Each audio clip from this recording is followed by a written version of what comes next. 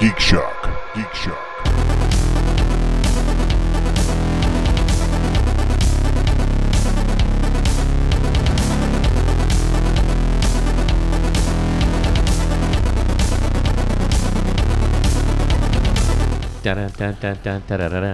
I just found out that they redid Quantum Leap, and I can't believe that.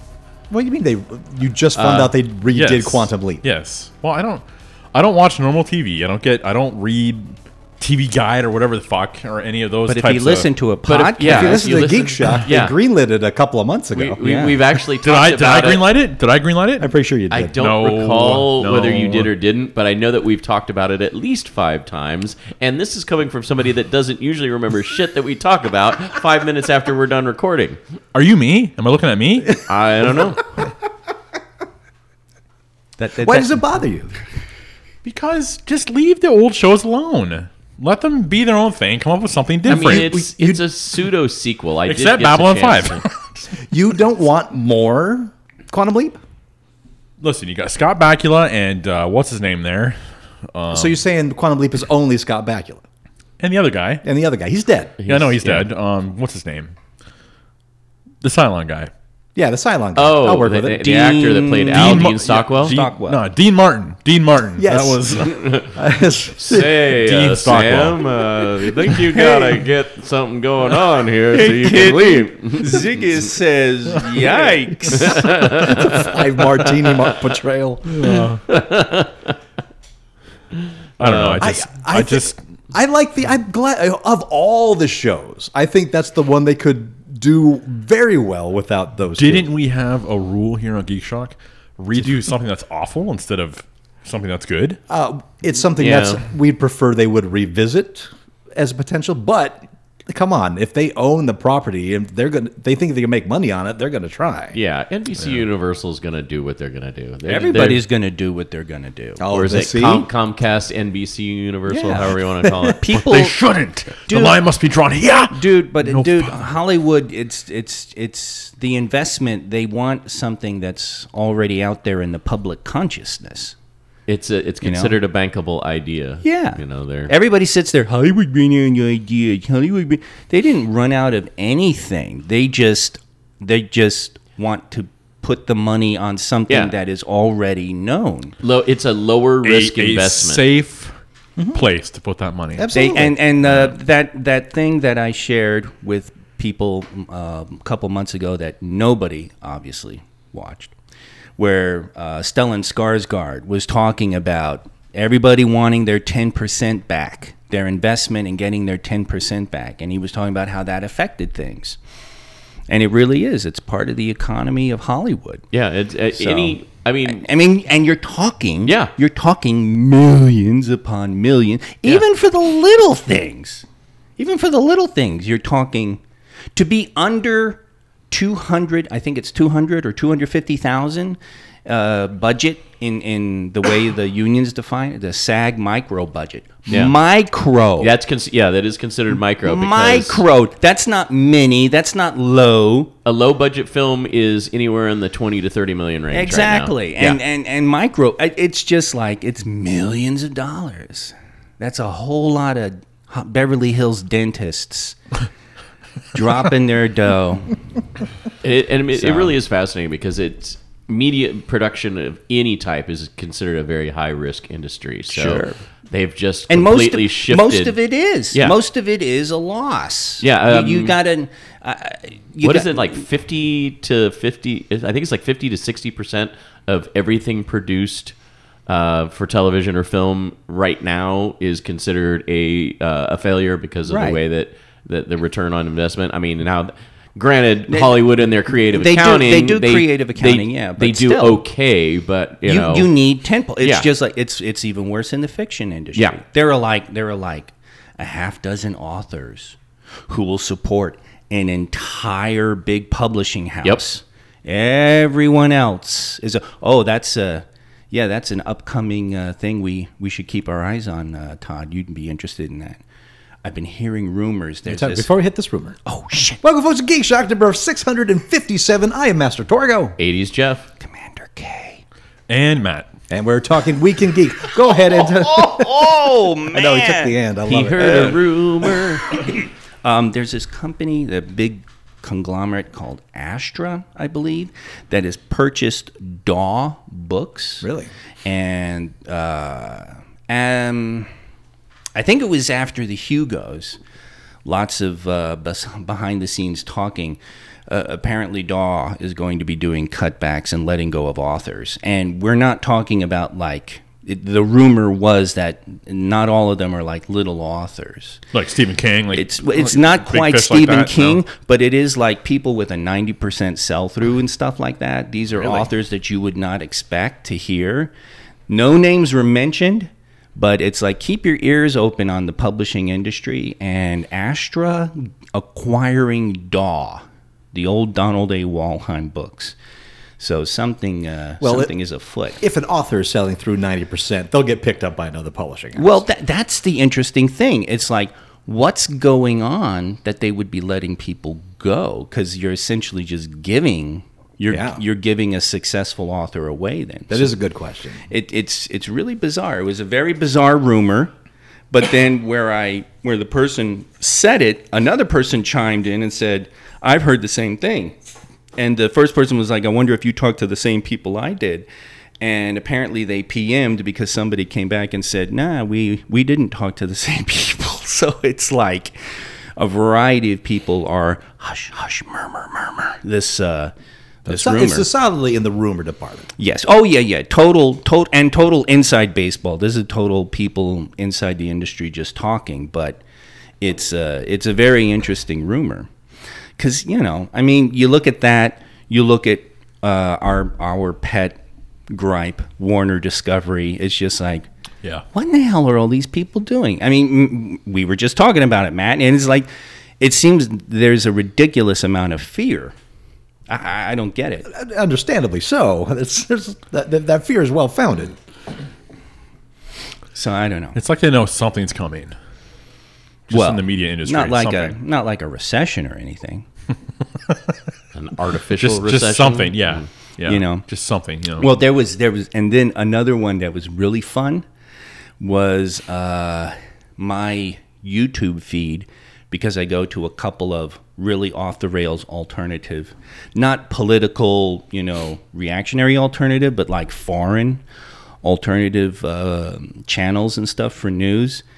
My YouTube feed exploded with President Xi Jinping being arrested and put under house arrest in China and everything. And it was just crazy. Like India, especially. India. Are you going on QAnon things? No. But India exploded with all of this stuff. And I'm like, where? And so I'm looking everywhere to find one place that is the least bit reputable. Yeah, legitimate. And news source. And nobody, not even the right wing wacko crowd over here, was touching it. And it. The only part of that I saw addressed was the supposed no fly over China. Right, that was and part the of it. FAA chimed right in and said no, flights over China are going as scheduled, and they Right. showed a real time map of all the flights. Well, flying there over, was so- when he was returning from the Central Asian whatever he was at. There were some canceled flights, but China does that every time there's a COVID uptick. I mean, their lockdown procedures would have our right wingers positively Losing in their revolt. shit. Yes, yeah. And also, it was speculated that he was just in quarantine because that's China's policy. Everybody, including him, goes into quarantine when they leave the country and then come back. And eventually, that's where people started saying that's really, because it was just like flights have been canceled, and people are showing videos on Twitter of armored personnel carriers going down the street. The PLA is on the move. Has the military locked down Beijing? What's going on? And then there was some Western journalist who lives in China, and so he's like, yeah, I went out and I saw all these PLA guys dressed like tourists. They were totally undercover as tourists. I mean, he was just taking the piss out of it because it was just. But it was really funny because for a couple hours there, I was like, had something happened? But could not find anywhere that was willing to touch welcome it. to my weekly search for geek news. It was Exaggerated importance. Yes. If my search ends up going to giant freaking robot, I just give it. Oh my Oh god! God, yeah, I know. hate that site so much. Bounding You're like, into China. No news this week. All right. Yeah. We've got Russia covered. Yeah, man, all those trash sites. We had another one of those on this Discord I'm a part of too. Is people were just somebody cited. I think it was Bounding into Comics about something. Oh. And it was funny because it was one of those eating the popcorn memes, because I just saw one person after another. Yeah, no, don't try. Yeah, no. Here's the list of the ones you just don't, and they're just listening. Don't trust. Yep. Come on. So Oh, that list is in my back pocket every week. yeah, it's crazy, and it's crazy how many people just will joyfully buy into that. Though. Oh yeah. I did my own research. Where'd you go? My Discord. Yeah, really. So welcome listeners, welcome Ko-fi members, welcome Shock Monkeys, all to this week's Geek Shock. The Geek Shock Book Club is continuing Wanderers by Chuck Wendig, but we're also nominating October's book, and as I insist, every year, October's book must be a horror novel. So if you have one to suggest, go ahead and put it in our Facebook page for the Geek Shock Book Club. Do And it. From there, I want to know, what geeky things did you do this week, gentlemen? We'll start with you, Matt. Crickets. Crickets. Come you on, Matt. fucked crickets. No, I did not okay. fuck crickets. Okay. I don't know what you did this week, but I did not do that. Okay. Let's see. What did I do? I heard there was a big thing on Saturday that you were at. Oh, you mean staying over Lords of Waterdeep and not playing? Wait. Oh, you didn't play? Okay. So there was a game night that some of us were involved in. Yes. I wasn't able to go. I was working. Me too. But Kay was there. Matt was Yes, there. yes. Kay, you played the game. Yes. Why didn't you play, Matt? And friend of the podcast, Bleeg. Bleeg. AKA Yes, Todd Agnello, game the programmer. other Todd. Yes. Well, Lords of Waterdeep, Matt didn't play because he had a prior commitment. A prior Yeah, commitment? he has his busy swinging social life, so he got to the game night late. What did I do? Oh, that's right. I went out for dinner with another couple that Paulette knows from her work. So There you go. It was like a couple. It was a work thing. No, yeah, from it was a work. work thing. It was a work thing. Talk about basic. It's Wow. okay, you got to get into lingo. That's swinger lingo. Wow. Wow. Well, that explains that big gold medallion he was wearing. Okay, it's so- an upside down pineapple. I believe that is the signal for you're ready to mingle. Maybe I don't know. All right, so after your stinky, sweaty group sex, you went to the game night. Yes, arrived at 10 o'clock. They were all drunk. Oh, yeah. Wait, was Barry there? Yes, Barry Yep. was there. I know. I got drunken text from him all night. Yeah. we did the repurposed Wheel of Fun.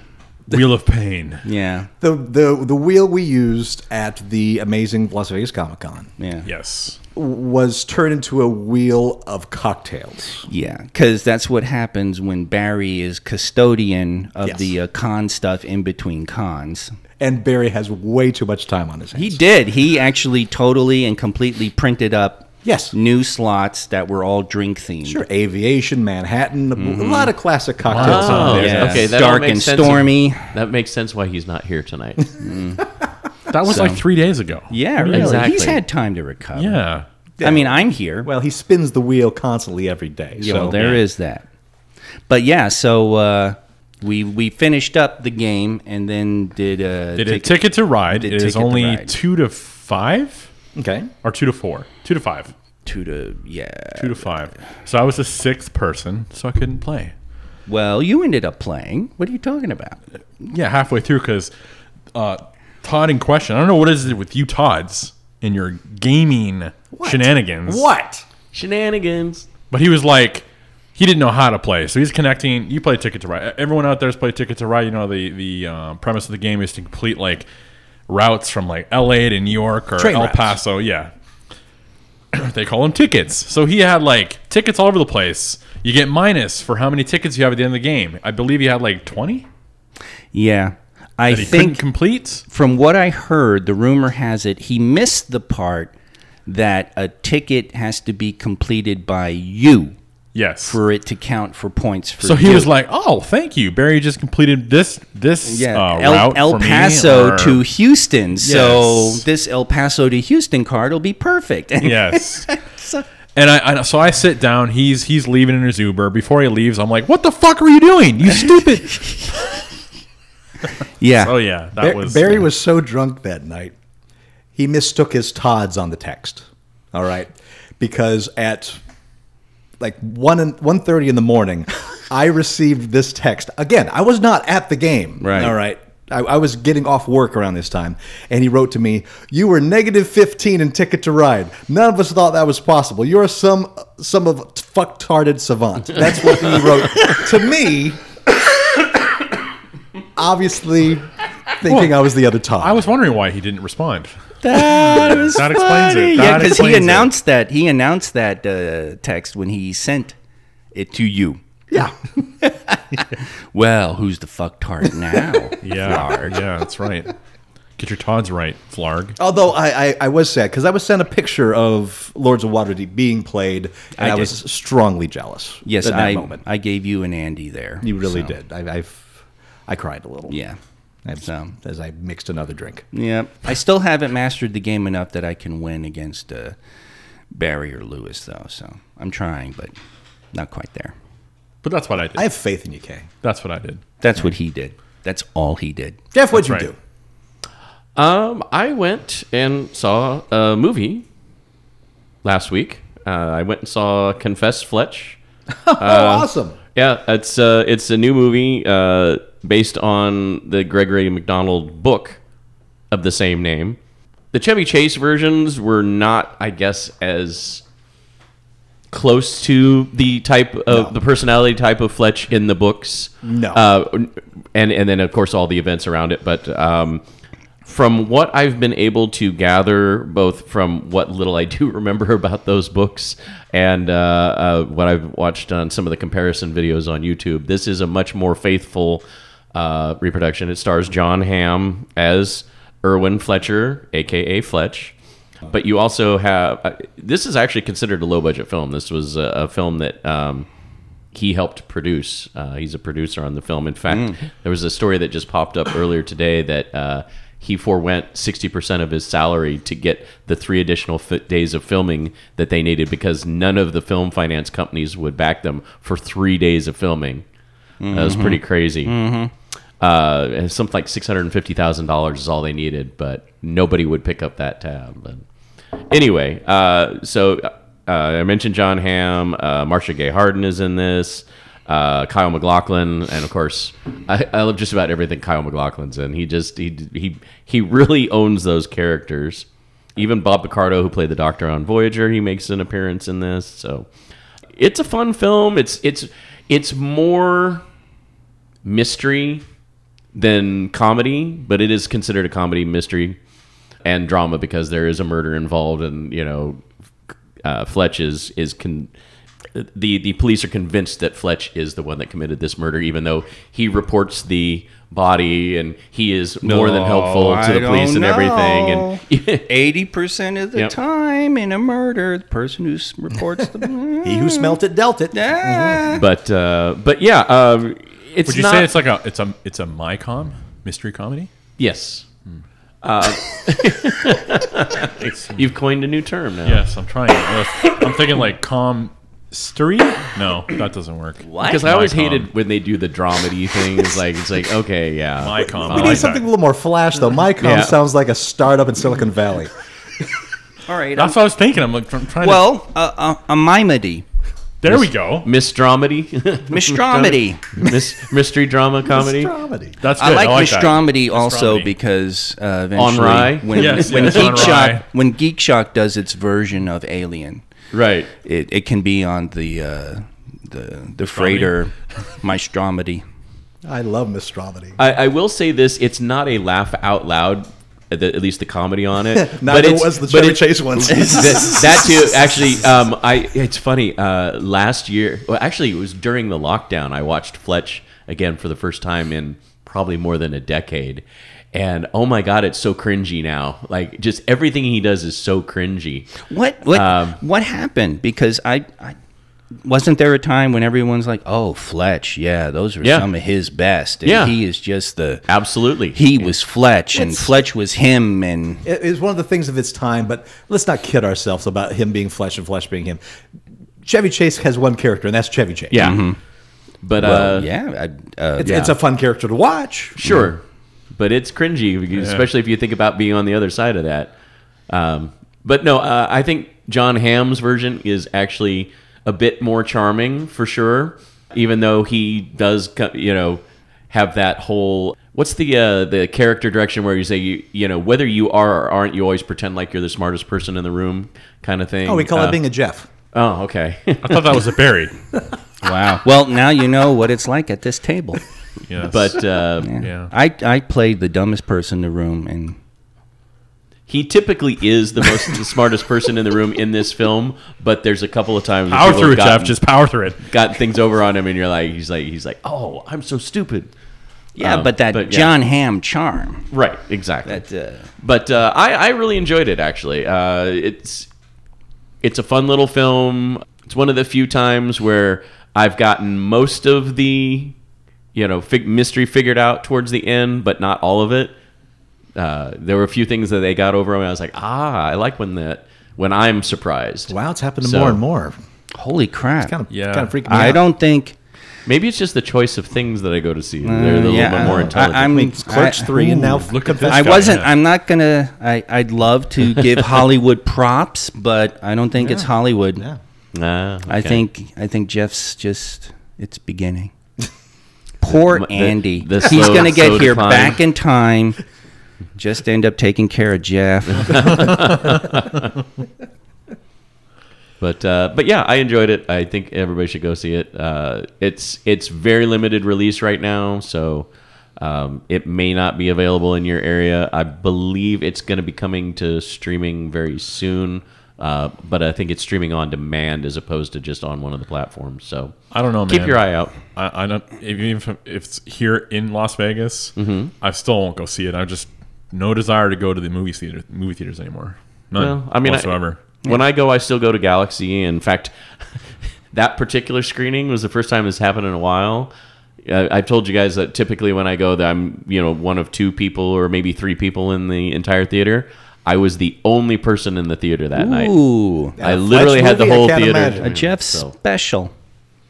and it That was. Fletch didn't have the cachet Well, it used to. it's funny because it was the Galaxy Green Valley. I haven't gone to that one Oh, in yeah. a while. Oh. But it was all the way in that very back corner, Yeah. which you guys have been there. It's like Yeah. there's a few theaters. It's a good sized screen, so Yeah, it but wasn't. the theater has 12 seats. No. This one actually had a decent number of seats, 18. but it was all tucked away all the way in this It was back part corner. of an expansion. Yeah, Yeah, the And- expansion they did. So and poor bastards. They expanded just before. Yeah. the other thing though is I just want to step in real quick before Yeah. you start the next thing. If you haven't read the Fletch novels, highly recommended. Yeah. If you enjoyed the Chevy Chase movie or even this one, I haven't seen it, but based on the reviews I've seen, it's pretty darn faithful. They are really good mystery novels of a very witty journalist, and it makes for really, really entertaining reading. So highly recommend them if you haven't tried them. Jeff, go ahead. I was going to say, how was there 6 novels? Let me see. That's here. more than that. Fletch's Fortune, Fletch and Fletch's Moxie, Fletch and the Widow Bradley. I mean, Yeah, there's the only at one, the only least one 8. that I've read that wasn't all that great was Karaoke Fletch. That was not so hot. Is that a real one? That's a real one, man. Okay, because I'm like looking and it didn't come I across. know it. it's me. I get it. The other thing is, I watched the first 3 episodes of Andor, and I gotta say, I really like that. It feels very different. Mm-hmm. I mean, it still feels Star Wars, but thematically, it feels very different from everything else we've seen so far. It felt more adult-centric, I guess is the best way to put it. It didn't feel like they're trying to please all ages, like they do with, say, Mandalorian or Book of Boba Fett, etc. This one felt definitely aimed towards people our age, people that have followed Star Wars, but it's a little bit darker feel to it, a little bit grittier feel. Without giving it away, there's a couple scenes in there where you see him basically do what he has to do with a certain amount of regret as he's doing it, but he knows there's no other alternative. And then there's implied sex, which is a very first for Star Wars, an implied sex scene, because that was a Lucas thing, was like, make everything kid friendly, so no sex, no swearing, No bras in space. Yeah. Well, that's a whole nother story. Yeah. But yeah, no, I like where it's going, and apparently, I was mentioned in this first episode. I'm sorry. Yeah. Hate to bring it back around to Star Trek: The Experience, but Have a drink, folks. Wait. Did How somebody the hell mention- were you mentioned in Andor? Did somebody mention Darren's friend? Is that what happened? No. My nickname at Star Trek: The Experience was Chief. And a friend of mine texts me like right afterwards. Oh my God, and he Jeff. says, "Congratulations on your Star Wars debut." And I said, "What?" So I had to go back and watch it. In episode 1, there's a character that comes out and says, "There's a Watabi run coming up. Jeef wants to know if we're in on it." Oh well, shit. And that's Jeff. the line. And I missed it the first listen through, or the first watch through, so I had to go back and watch it. And they stole my name. God Oh damn yeah, it. really? They stole your name, did they? Yeah, it's my name. Jeffrey Just like- Christ, superstar. Yeah. Just like She-Hulk got her name back, I have to take my name back. So, I'm gonna tattoo Jeef on my shoulder. but yeah, Right over a lightsaber. Anyway, so apparently I'm called out in this episode. Wow. But we never knew. I didn't either. We never Somehow realized the missed it. circles you moved in, Jeff. I guess so. That's all I got. Wow. Yeah, Disney Plus, Andor. Watch it. I plan to. All right, I'm gonna look for still the have it? Jeef though. Yeah. I gotta see the Jeef. Yeah. Well, you don't see him, you hear about You just Oh, that's true. Oh, well, then what's the? I want to see the Jeef. somebody name drops me. him. Well, yeah. I mean, that's how it works with Jeef. Oh. Yep. Oh, that's true. You meet Darren. Yeah, Jeef. Yeah. Darren's You You don't meet friend. Yeah, Jeef. that's a good point. They just talk about him Yeah. in Exactly. passing. Darren. That'll be Who's it. that guy that Darren used to work with? Yeah. That'll be the guy who shows up on screen. Be this little round guy named Darren. Who's Right. Out of Cantina. Oh, I know, Yeah. I know Jeef. I'm a big fan of Mike Flanagan. Mike Flanagan is the director, writer behind The Haunting of Hill House for the Netflix series, Haunting of Bly Manor, Dr. Sleep, the movie. I missed last year's Flanagan joint. The upcoming one is the Midnight Club, based on the Christopher Pike novel. I believe that starts like the second week of October. But last year he released a miniseries called Midnight Mass, and finally got to see it. I binged it all in a couple of days, me and my wife, and damn, is that good! Like really good. It's. I know that Hulu a while back released Castle Rock, the series, the homage to Stephen King. And I started it and didn't really capture me. This miniseries is more of a ode to Stephen King than that ever could be, based on anything I watched. I have rarely seen a miniseries that felt like it was adapting a novel, like in real time, where the characters were so well realized that it felt like a translation of the novel. This is not based on a novel. It was based on a novel idea that Flanagan had years ago. In fact, the novel for this showed up in 2 of his prior movies, like on the shelf, as a Easter egg for something that he wanted to make someday, as a reminder to himself to make this story. The story is very, very set with a horror story set within the Catholic Church, if you will. Small town gone bad. It has a lot of the tone and feel of Needful Things without having the plot of Needful Things. A man who's been arrested for a crime he did commit and felt bad for, and returns home to a small town island of 127 people 30 miles off the coast of the U.S., East Coast. And wow, from the moment it begins, it feels like a Stephen King joint. The deepening characters, even the plot. It's not like he took elements of Stephen King. It's just that he can nail the tone so well. And I kind of want to not really tell you about the plot of it. That's really I want to tell you is it's a small town gone bad. But I do know that the story itself is based on Flanagan's wrestling with his Catholic upbringing as he became an atheist. And there is, if that kind of story interests you, because I know we have a contingent of our audience that is atheist present, a la Penn Sunday School, I think this will appeal to you very well. So if you like religious horror, there's few out there that do it better. I mean, I can think of Exorcist, I can think of Omen, and I can think of Midnight Mass. It's 7 episodes long, each episode an hour long, and it feels... So there's so few translations of horror novels to movies or miniseries that feel like the novels they were. This one feels like a great horror novel that somebody spoke and the other person put a camera at it. And I just kind of the highest praise I can give something like this. Maybe I'm not putting it in the best words, but damn it, it's a few things leave me feel that impressed. I also started playing the brand new Saints Row game. Oh no! It's been a good time. However, they can't compete against the last Saints Rows. The last Saints Rows were so fucking bonkers. The last Saint Row begins with the ending of the world. All right. And the story itself is kind of a Matrix in space kind of thing. It was completely mad. This one keeps the comedic tone, but brings it back to earth. It's almost like a reboot of the series. You're starting it's about you starting this small town gang with a very cartoonish level of elevation. But it is what it's always been. A knockoff of Grand Theft Auto. Right. That has not changed. So if that doesn't appeal to you, if more Grand Theft Auto with a comedy bent doesn't appeal, this won't. But also, if you're expecting the last Saints Row, I'm sorry, they can't top that.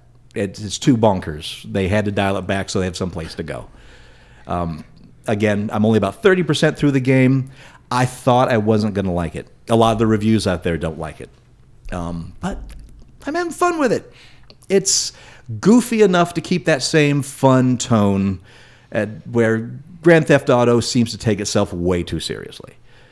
This one doesn't, and I appreciate that tone.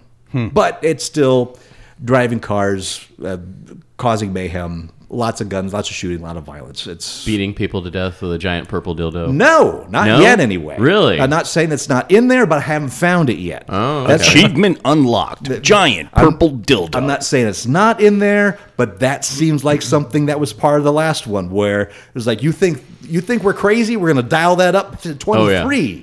All right, this one brings it back down to 11. So Gotcha. So I'll as I get through it more, as I probably won't talk about it again until I complete it or give up on it, one of the two. But if you're a fan of Saints Row, the original, and maybe even Saints Row 2, it goes about that far. But as Saints Row 3 and 4, no. But at least with this one, if it's successful enough, it could go that bonkers again. So Saints Row, pretty good so far. Kirsten, what'd you do? Well, I played some more. Well, you can't say online, but computer. Lords of Waterdeep. You know what? It's taken over from Catan, hasn't it? Yeah. In fact, I played a little Catan the other day, and just to remember. But remember where you came from? Yeah. But it's really funny because just to challenge myself and see what I could do, I ramped all of the AIs to their highest setting in the game. And it's a 5-player game, so there's 4 AIs. And it's really funny because I noticed it's actually easier to win. When you have so many people fighting each other? Yes, they're so busy sniping each other, you can kind of sneak in there and get your shit together and win. So I've actually been winning more, which is really funny. And then when I lose, I'll lose by like a couple points. So it's always like, shit, if I'd only gotten that one last quest, that little tiny one, that was just a cleric and 2 sorcerers or wizards. And again, for our new listeners, Lords of Waterdeep is a worker placement board game. You can buy it physically tabletop, but he's been playing the digital version. Yes, the digital. And it's inspired by D&D tropes, and the setting is basically from the Forgotten Realms in the D&D universe. So, but it's actually been a lot of fun. Isn't one of the cards domesticating owlbears? Yes, I love domesticating owlbears. Yeah, there's it's really funny. There are 2 expansions. I use the Undermountain expansion, which gives a couple more lords and allows for more players. There's also the Skullport expansion, which has a corruption track, which is also fun and interesting because you can actually collect corruption, and the track is interesting because I think there are like 3 meeples, 3 little tags on each track, and the track starts out at -1, -2, -3, and as people collect corruption, you collect that little tag, and so the more people that collect it, the higher up the track goes, right? If the first 3 people to collect, it goes from -1 to -2, which means now each one of those little meeples, those little doodads, are now worth -2 points.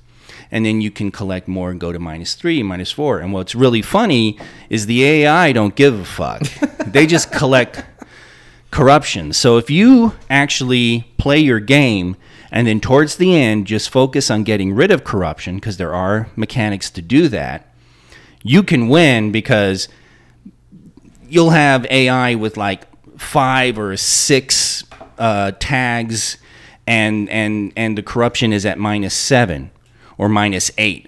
So, they're like losing 40, 50 points due to corruption, and you can win just that way. It's actually hilarious. So it's a risk-reward mechanic for yeah, it? Yeah. I mean, it's cool stuff because I haven't played Skullport in a while, but there were things like you complete this quest and you get a boatload of stuff, and then you collect some corruption. So, but then there are intrigue cards where you can get rid of corruption and stuff like that. And it was really funny. There was one where it's like return corruption to the track, which lowers the negative value. There's also, though, remove from the game. Like take all your corruption and remove it from the game, which is really funny because you lose the corruption, but the track does not fall. The track doesn't go down. So everyone else is affected. Yeah, so everyone else is still fucked. So that's fun. So I've been enjoying that, and raising my win percentage. But I still, can't win against Barry.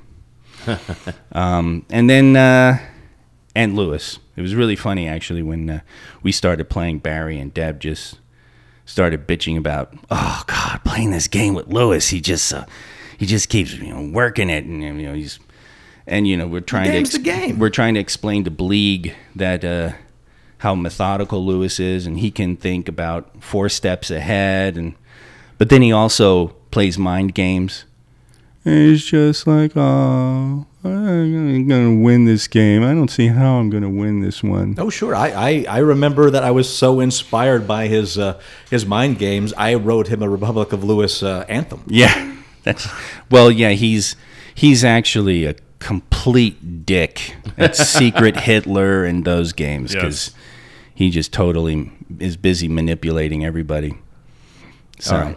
I can't promise I can find it, but if I can find the Republic of Lewis anthem, I will place it at the end of this episode. All right. Nice. But it's a digital file somewhere deep in the bowels of my computer, and those bowels are exactly what bowels should be. Yeah. Nasty and disgusting. There you go. Blurk. So, but I can find it. It's at the end of this episode. So it's not there.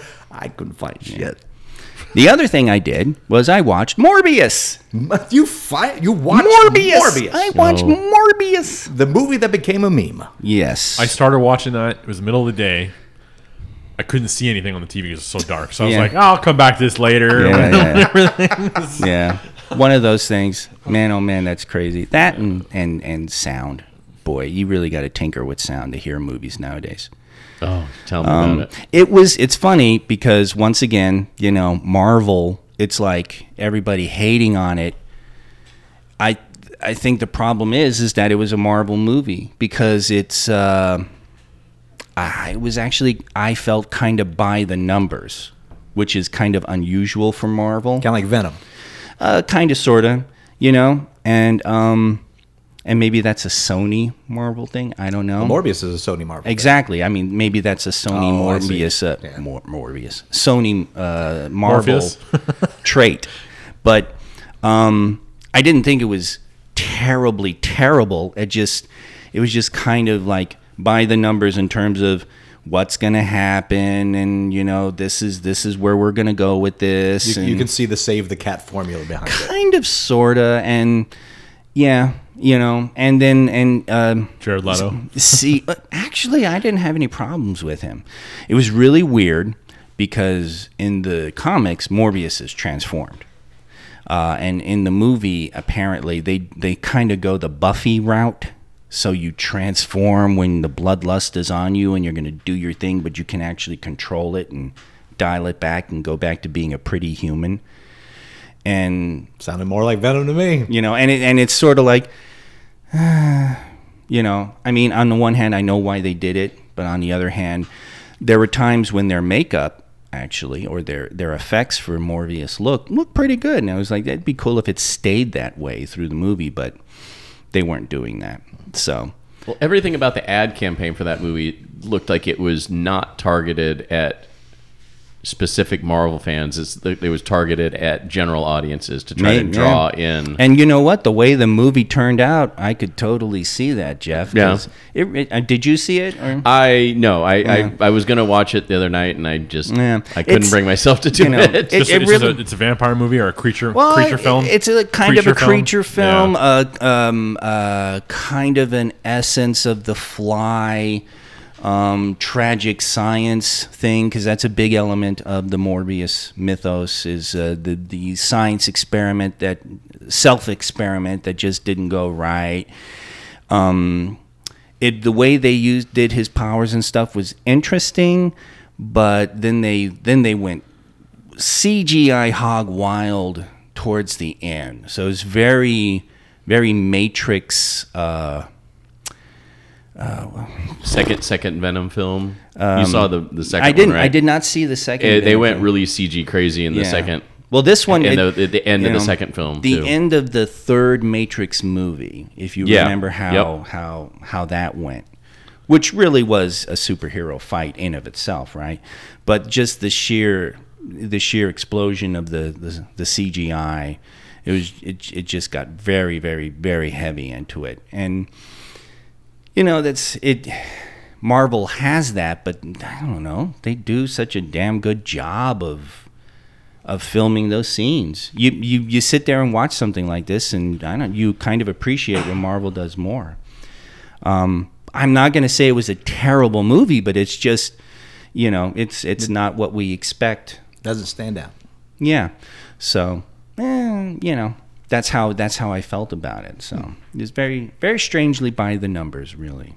And no, I didn't have any kind of a problem with Leto. But then again, I'm also one of the few people in the universe who liked Leto's Joker. So there's that. Yeah. All right. I actually like Leto's Joker too. It's pretty good. Yeah, I think that was cool. I think the problem is there wasn't enough of him to actually get a full grasp of that character in the one movie he was in. Let's do a little bit of mail, all right? Mail. All right. This one sent to us by Chris the Microscoop. I had a random thought today. If given the chance, what comic hero or villain would you want to play on the screen? Would you try and play an iconic MCU villain? Maybe an obscure DC character that could make up for their bad decisions? For me, I'd love to play a villain. Maybe Clayface, mostly because I wouldn't have to act all that much because he mimics others. Ha ha ha. Very funny. Think of the movie Fallen, but in the Batman universe. So I leave it to you guys. Is there a character you would like to portray on screen? Chris, that's a Fantastic question. Wow. So we're going to do it 2 ways. We will decide for ourselves what we would like to play, and then we will decide for each other what we think they should play. Oh boy. Yeah, that seems like a fun way of doing this. Just to give you guys a little bit of extra time, because I had a little more thought time with this than you did. I kind of went through it. I would love to play the Joker because, come on, that's screen-chewing stuff, right? I would love to play John Constantine because he's one of my favorite characters in the world, and I just love that attitude. But when I had to sit and think about it, who would I like to play? I think I would like to play Beast, Hank McCoy of the X-Men. I think that would be a really fun character, that intellectual but also physically bounding dude. It would be a lot of fun to sink that into that kind of. Now, would you be furry Beast? Yeah, of course. I mean, don't get me wrong, I like the classic Beast just fine, but you know what? I'd play either one. But furry Beast, I think, is a much better developed character in the comics. Had a lot more time with it. I was having difficulty racking my brain for this, but I think I figured it out. Okay. Ooh. The Blob. Oh, wow. I want to be Really? I want to be on screen in a gigantic fat suit because they could be hilarious. Yeah, man. Just, I don't know. I can get behind that for you. Yeah, the Blob. Villain, the Blob. Like classic X-Men, the Blob. Sure. And Wow. an audacious personality, too. So, yes, I love that for you. Jeff, Kay, what's your thoughts? Who would you like to play? God, I can't even, because like, It's not even who you see yourself Yeah. as. What would you like to play? Right. yeah, that's the weird thing. Is I just don't. I got literally nothing right now. Okay. I'm. Oh, don't worry. We'll probably have something for you. Okay, sure. Yeah. I'm sure you will. Hey, Kay, you got a thought? Well, as growing up, I always had a lot of fan heroes, and the funny thing about the Marvel movies is so many have been done now, right? Because I grew up loving the Vision, so I wouldn't want to do the Vision of the movies so much as the Vision of the comics, especially the early Bronze Age when he came about. Silver Surfer is a big favorite of mine. I would love to be the Silver Surfer, or from DC, Martian Manhunter. Wow. So I really like Martian Manhunter. I think if I had to choose, I think that's who I'd choose for you is Martian Manhunter. Yeah, he's really cool, and he's got it all. So they got to give him a phony weakness just to make him less powerful than Superman. Fire. If I had to go DC, Deadshot. Yeah. I'm liking Really? Deadshot. Yeah. Yeah, I like Deadshot. You got He's a to. long range sniper, Yeah. cold, Yeah. just Never misses, Yeah. except when it's Batman. except when it's Batman. Yeah. It's the more obscure, like a DC character. I like Dr. Occult. I always thought Dr. Occult was kind of interesting, weird. Yeah. And he's really like, you mentioned Constantine, and it's that's kind of interesting, Or to a little late, but the Corinthian. Okay, sure. The Corinthian is just crazy. I think the one that popped out for me for you is kind of like a twofer because they're kind of similar in a regard, and that is Rorschach or The Question, like the early Question. Yeah. Well, it's funny you mention Rorschach or The Question, because The Question is a Ditko character, and Rorschach is inspired by one. Right. Because one of my choices for you would be a Ditko character, DC's The Creeper. What the? I take my answer back. My answer is The Creeper too. That's great. I love The Creeper. Well, it's so funny because actually the way when you talked about Joker and the Beast, and you can actually elevator pitch the Creeper as a melding of the Joker and the Beast. You're absolutely right. You got yellow and green. Yes.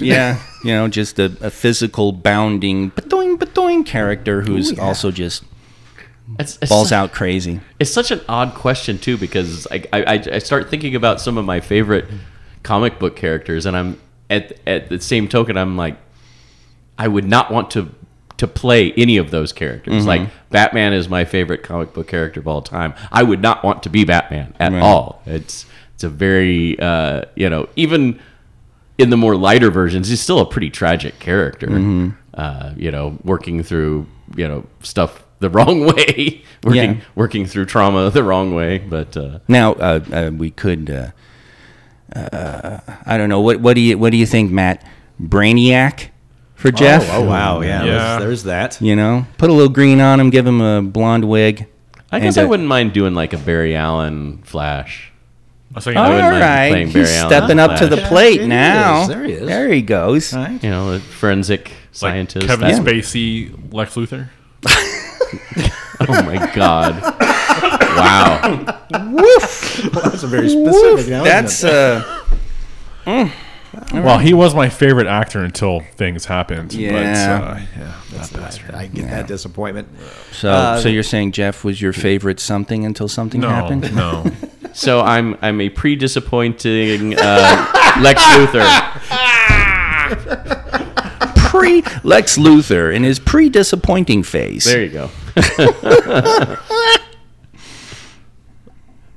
It's funny you mentioned that. No, you know what? Somebody else said that they saw me as a Lex Luthor in a comic book universe, and I'm like, really? Me? There you go. He's a MODOK.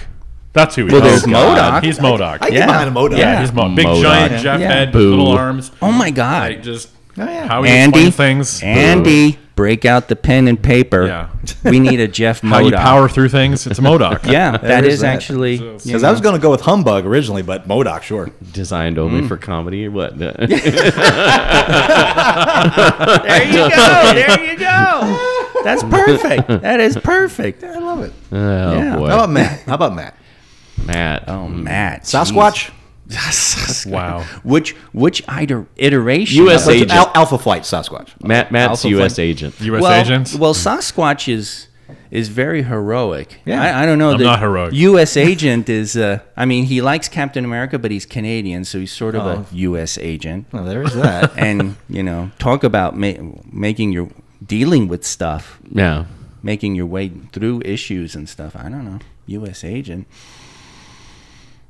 So he actually threw me off with the blob thing. It's a good one. Yeah, That's Yeah. It's hard to make that one better. True. It'd be if we could get who's the author? You need Keith Giffen was to write the Juggernaut. Okay. Maybe, damn Juggernaut. yeah, that character could be played by Matt. Okay. And they're not here right now, but I was thinking for Barry, the Toad. Oh, Oh, we okay. have to. Well, we do that. have to do this, don't That's we? true, that's Toad, true. or Yeah. Well, Black. What's his name there? Juggernaut's sidekick, Black Adam. Not Black Adam. wait, who? The guy with the shillelagh. What's it? Black Tom. Black there you Tom. go. Black Tom. Oh. No. I was thinking Plastic Man for Barry. There is Plastic Man. Yeah. That's him. Or the elongated man, the Plastic Man. If you got him off Wish. Yeah. Elongated Man's too I don't good know. for him. Barry strikes me more like Booster Gold with that whole, Oh, there it unnecessary arrogance. Okay, I take it back. Yeah. Booster Gold, 100%. That is a very good point. That is a spot on. Booster Gold. Or was it the word is undeserved arrogance? There you go. Yeah. All right. So Deb, where we put Deb? Dab. Oh my. You gotta be careful because Yeah. you see, you want to make the initial mistake and just go straight Supergirl, but you've got to. There's that intellectual power you have to reckon with. You can't just Right. So you got to factor that in there somewhere. That's a tough one. That's a tough plus the neurotic nature, but Oh, okay. We got to throw that in there. So a songbird then? Rachel Summers. Phoenix version of Jean Grey? There you go. Dark Phoenix. Dark yeah. Phoenix. Yeah, there you go. Deb's Dark Phoenix. There it is. All right. I know. All right. Thank you, Microscoop, for posing that question and this little weird intellectual exercise. Yeah, absolutely. So we're going to completely switch the gears here because during the amazing Las Vegas Comic-Con, Kay had a fantastic interview with Bonnie Gordon. Now, tell us a little about Bonnie Gordon there, Kay. Bonnie is the voice of the computer on the Star Trek animated series, Star Trek Prodigy. She's also been a voiceover actress, did Rainbow Mika, which was kind of like her one of her bigger breakout things in the whole acting and performing community. Then again, she also kind of had a breakout geek acting thing with The Quest, where she did that whole like D&D in a castle thing, reality show. Yeah, reality show, unscripted. Yes, and that was years ago.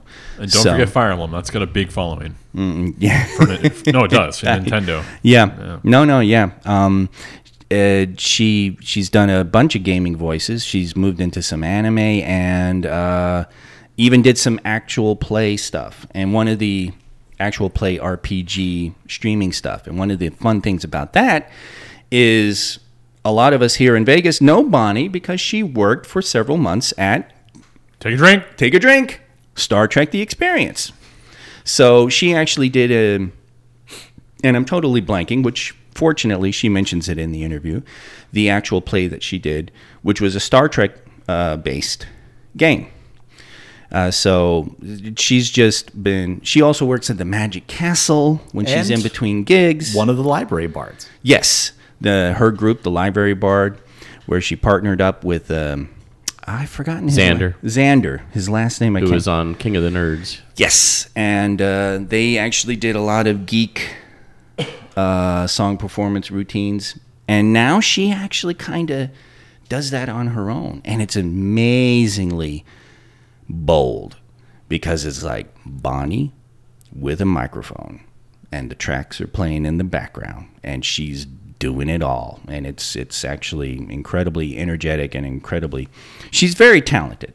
So, and I've always admired Bonnie's boldness because she just doesn't. She's too busy to be afraid. Yeah, you'll hear it in the interview, but there's some stories she told Christian. Oh my that God. we were just like, you did what now? Yeah, I was holding the mic and Jeff was holding the audio, the recording device. And Matt was making sure. I was holding a churro. Yeah, Matt was doing a good job of keeping, because anytime we've done these interviews at cons in the past, people are just oblivious to the fact that you're trying to be out of the way, and people still walk either right in front of you, between you. So Matt was doing crowd control and doing a really good job of that, because we've had back in the old Ugly Couch Show days, we get people who would just bump into the camera, etc. So yeah. So we interviewed Bonnie. She told an interesting story or two, and hope you enjoy hearing just a bit of the epic, bold tale of this talented person. And it goes a little something like this. I am Commander K, ladies and gentlemen out there, for the podcasters and the shock monkeys. I am with the beautiful and talented Bonnie Gordon. That's me. Oh my God, Bonnie. Bonnie, as we have mentioned so many times on the podcast, is a friend of ours from Star Trek The Experience. I miss it so much. And we all do. Yeah, we do. Rest in peace, Star Trek Experience. Yeah. So you were with us right towards the end. Very end. The very end. I came in. I was like the nice little bookend at the bottom of the barrel. No, I came in at the very end, and I was so excited. I think I started there maybe like beginning of 2008, like January, February 2008, and got to go through till the closing ceremony. Yeah. So I was one of the last hires, I believe, of the Star Trek Experience. My God. But you were there, and you were in Starfleet. I loved it so much. I was in Starfleet on the Enterprise side. Mm-hmm. I think mostly was on the Ensign Thomas track because I looked so young. Yeah. I don't think I looked old enough to play a lieutenant commander. What? No. They're like, come no, on. don't give her that extra pip. No more pips for you. Yeah, You're pipped out. It's a pip show. Pip limit. Yeah. Yeah. Now, when Trek closed, how soon after did you leave Vegas? Because it wasn't that long, was it? There, when Trek closed, it was around the Vegas recession. Oh, yeah. It was, when everything kind of plummeted, and all the shows I was in were getting budget cuts, and I could tell something was not quite right. Because you were doing like Tony and Tina's wedding. I was doing a bunch of different. I was singing with some bands. You were gigging. I remember that. I was gigging, and then all of a sudden the gigs started getting further and further away. I drove to LA just to for the weekend to see what was going on, and I walked into a closed audition of Second City, but I guess it was open because I walked in, and got accepted into the conservatory, and I was like, I guess I'm moving to LA, and that's kind of how I That ended is up. a classic LA story. Is it? I walked into an audition that I had no idea was happening. I stayed in a hostel on Hollywood Boulevard and walked the streets of Hollywood Boulevard with my little suitcase. and walked You into- have got such. I wouldn't do that, and I'm like 100 pounds heavier than you, and I look at least I look partially menacing. My God. Yeah. I got a lot of strange, like confrontations from the characters on Hollywood Boulevard that weekend. They were like, "Who's this poor child, like with a suitcase, walking the boulevard back and forth, having nowhere to live?" Yeah. Oh my God. Yeah, fun But times. the Quest, was that your bust out? Is that where? That was a big door opener for me. You know, I was already kind of in the nerd realm. I was doing theater in LA. I was doing it was I know, live difficult to- theater shows, but there were radio plays that we recorded live in front of an audience. Okay. And that's how I got started kind of into voiceover as well. Okay. And it kind of sorry, my voice is gone from this con. You right. can By you the can way, hear it. folks, just to let you know, we're at the end of the weekend, so And I did like 3 concerts, and was speaking all day, 5 panels. So my voice is a little shot right now. Mm-hmm. But for the most part, I loved doing. I was doing a lot of theater, a lot of different like small VO stuff, and then randomly went to the Quest audition to help a friend get on it because they said to bring a group of people you would go on an adventure with, and then all the people he brought, everyone got cut except for me, and I was the one who made it all the way to the end. Oh my God! And it was such a fun experience, such a fun show. I mean, living in a castle, Right. sword fighting. I felt like Bonnie Baggins finally, and you know. I was just myself, and I think that's what made it so special. Well, you're so darn charming and shucks. adorable. Okay, I We accept. lo- Okay, I accept Okay. your compliment. Thank you, sir. Well, You're so nice. you okay? So there's a question, and you actually I do want to talk about like the elevation of your career, but wait a minute. You mentioned panels, like at cons. What Yeah. panels at cons are you doing? What? So I'll do a lot of random like voiceover panels at conventions, voiceover 101, giving Okay. like tips of the trade. A lot of people always want to know, how do you start in Yes. voiceover, or if you wanted to do something from home, what's like the best way to Right. start that. So Okay, I did attend one of yeah, those. Yeah, and then I'll do panels about TTRPGs, Dungeons and Dragons. I'll do panels about. I've done panels of behind the scenes of a nerdy reality show because of the Quest. I've Right. done panels where it's just like a Q&A of me. I've done, full solo Oh. concerts. I've done. I just jump on panels whenever I Yes. can. I did a Star Trek panel this weekend as well. Oh, my so God. whenever if they need someone to fill a seat, I usually can just plop myself down and Because you've I got was it like, all covered. Oh, we're talking about nerdy stuff? Yeah. Okay, let me look through my Rolodex. Yep, I can talk about this. Let's Okay. do it. Yeah. Well, then voiceover. So you're talking about breaking into the business and how you mentioned that you had started the radio type play things. After the Quest, what was the next thing that you were like, that really gave you a boost? I think the thing that pushed me a little bit over the edge to where I started getting more recognized at conventions was getting work on Street Fighter 5. I was the voice of Rainbow Mika, and it came out in 2015, and that kind of, I think, pushed that forward. How does that recognition go? Is that like because you're doing the voice, Right. so is it like name recognition? Are people like, oh, it's Bonnie Gordon, or they hear you? It's mostly, trying to make my presence known on social media. Okay. Like people who are playing the game, who are playing me as a main. Right. I'll, they'll be tagging or hashtagging Rainbow Mika, and I'll jump in and being like, oh, glad Right. you play her and all that, and they get excited and freak out. It's just kind of building that presence Okay. and wanting to be a part of the community. Like I love obviously the nerd community. I love the sci-fi community. I love Yeah. the gaming community. So it's just me trying to be present in it, and also to show like the players and the fans and the nerds out there that I'm just pretty much one of them too. Right. And also Right. want to be active in the community. Like I don't want people to ever think like, oh, I don't want to go talk to her. She's this and this, and it's like, no, come talk to me. Let's. Right. I want to nerd out with you too. You know, let's talk gaming. Let's talk sci-fi. Let's talk gaming, fantasy. Gaming. You of course, people will now know you as the voice on Prodigy. Yes, the Star computer. Trek Prodigy, Yeah. the USS Protostar. And we're always just so happy to talk about that. But Acknowledged. it's not the first Star Trek thing you did. I mean, there was something in between The Experience and Prodigy. That's right. So any fans of Twitch gaming or the channel Geek and Sundry, there was a TTRPG show called Shield of Tomorrow. It was a Star Trek role-playing game of Star Trek adventures. We had an amazing cast, full costumes. We even had sets behind us.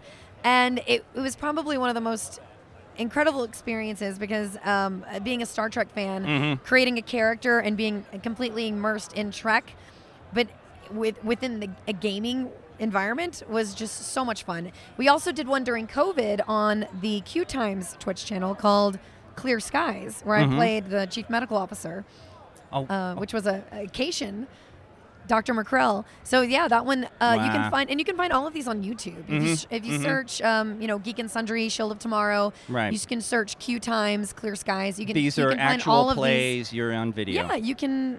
I mean, there's a lot of episodes. It's a lot to take in because the episodes are long. It's live gaming. Yeah. Role-playing games, but at the same time, it's super fun. It was good Trek too. Good Trek. You've got Trek all over the place. I'm then. covered in Trek. I'm up to here with Trek. Well, that's great. I mean, Give me more Trek. Yeah, really. Well, I mean, God only knows what'll happen after Prodigy. I mean, The new episodes drop October 27th. Okay. You've only seen that there's 10 out now, and that's just the first half of season 1. People don't right. realize. I think people think that season 1, is over, and it's like, no, you've only seen the first half. First half. And it gets so good. I can't obviously tell you any spoilers, Okay. but it's so good. And the best part is that we've only just begun, as Janeway would say. Yeah. And Excellent. I'm trying to think of something. I don't know.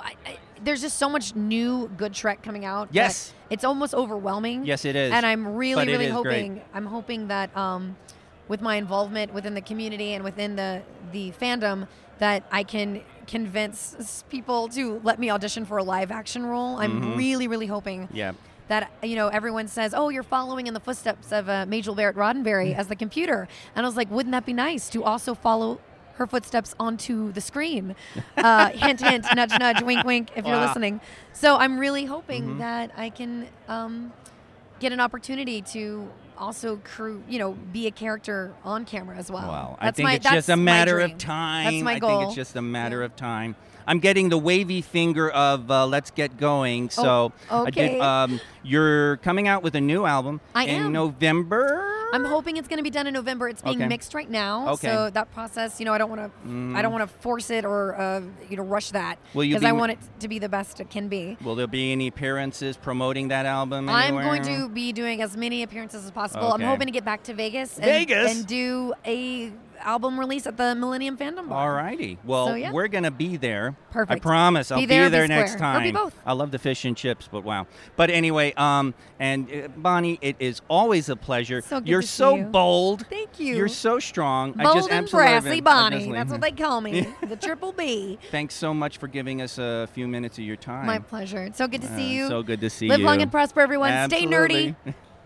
Make it so. And that was the interview with Bonnie Gordon. Very good. Yep. I love that. It's funny because it's not like she's new. She's been working. So she's got the interview thing down. That's kind of her IMDb page. She's got a lot of voiceover credits she's- in addition to everything she talks about. Oh yeah, it's just crazy. So, and good on her. Good for you, Bonnie. Just amazing how much work she's put in and what she's getting done. So, yay! So we're going to take that high and go back to low and do news you don't give a shit about. Yay! Ooh, yeah. I came just for this segment. There was much rejoicing. Wizards of the Coast has updated the amounts awarded for winning Magic 30's cosplay contest. The 30th anniversary of Magic the Gathering is to be marked by a huge event here in Las Vegas. Huge. But the cosplay contest was off to a bad start after Wizards initially offered a paltry $200 gift card for the first place winner. What, a gift card What? to what? Like the Wizards of the Coast? Yeah. Oh, okay. Yeah, $200. Wow. $200 for this major cosplay contest. Is this Blizzard? Like, what the hell was that? This led to a backlash from fans, punctuated by Magic cosplayer Sprankle, topping Wizards' offer with $1,000 of her own cash. Quote, I'll just straight up give the best of show winner $1,000. For real. Or if you want a case of whatever set around to the same price, winner's choice, Sprankle wrote on Twitter. Continuing, a handmade costume for a competition isn't cheap, plus travel and everything else. It's a lot for one event, unquote. Wizards have updated the cosplay contest rewards to be much more substantial. Now, first place will take home $3,000 US in cash with a $200 Joanne Fabric gift card and 2 3-day VIP badges to the final Magic Festival event in 2023, including a single hotel room stay. Wow. Second place will receive $1,750 cash with a $150 Joanne gift card and 1 3-day VIP badge. I'm in.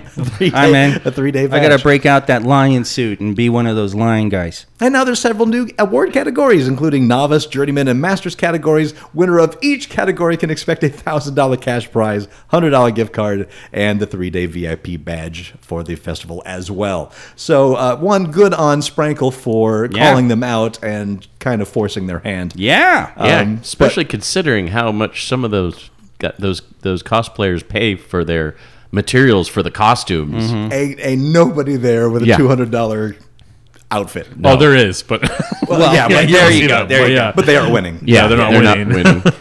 They're not even in the top 5. No. Or top 20. No.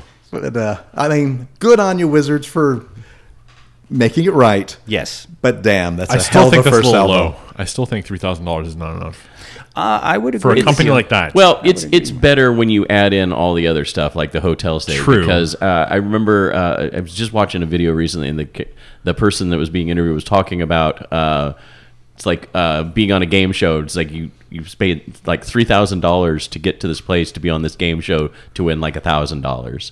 So it's that same kind of thing with cosplayers. They're spending all this money to get there, pay for their hotel rooms, etc. And for a $200 gift card, that's ridiculous. Yeah. News you don't give a shit about. MGM has lost the feature rights to the Tomb Raider franchise, which has sparked a bidding war that will likely lead to another film reboot in the future. It was facing down a May deadline to greenlight a new Tomb Raider film after years of slow development. Development on Tomb Raider 2 seemed to be on track for a while, first with In the Earth and Kill List writer-director Ben Wheatley attached, but Wheatley eventually left the project and set to work on The Meg 2 instead. Misha Green, showrunner on HBO's Lovecraft Country, picked up the sequel and even teased that a draft of the script was completed. But sadly, it seems MGM wasn't ready to move forward with Green's draft, leaving Tomb Raider in limbo until the rights expired. Things got a little more complicated earlier this year when Tomb Raider rights holder Square Enix sold the IP, along with several other game franchises and studios, to the Embracer Group in a $300 million deal. In a financial report following the purchase, Embracer Group highlighted the franchise along with other gaming mainstays like Deus Ex and Legacy of Kain as a sort of, quote, great potential for the company. Embracer is that company that bought up like all that stuff this last year. Like all of it. It's crazy and kind of disturbing. Very. But so MGM, no longer making Tomb Raider movies. I don't necessarily think that's a bad thing. The last Tomb Raider reboot, if you will, was the best of the movies. Yeah, the thus Alicia far. Vikander one. Yes. So I wouldn't have minded another one of those. She seemed more like the character in the video games. Yes. The way they wrote her in that film, as opposed to the Angelina Jolie ones. Well, and that was Angelina Jolie playing Angelina Jolie. Well, that's very true. But I'm all for Raiders of the Lost Ark knockoffs. in movies. There you They go. can't, they can't make enough Raiders for me, so I accept the knockoffs. The last Drake one was enjoyable. Right. But Uncharted. Uncharted, yes. Oh, I was going to say Drake did a Raiders of the Lost Ark. Well, he That did, was- he did that a was- concept album. Yeah. That was my only gripe with that Uncharted film was that there wasn't enough of the Yes. Raiders feel to it. I mean, there was enough to keep it entertaining, but it felt like it needed more. Sure, but frankly, I can't think of any other Raiders knockoff that has enough Raiders stuff in me to like it. Like What- even the Quatermain stuff. What doesn't about have enough. National Treasure? That felt very Raiders, but just in Okay. a modern setting. Closer to it, but to me that felt a little more like a Dan Brown novel than a Okay. Raiders thing. All right, I'll give you that one. Well, this takes off in the next 10 years or so. Haley Steinfeld, Okay. they'll probably go with her.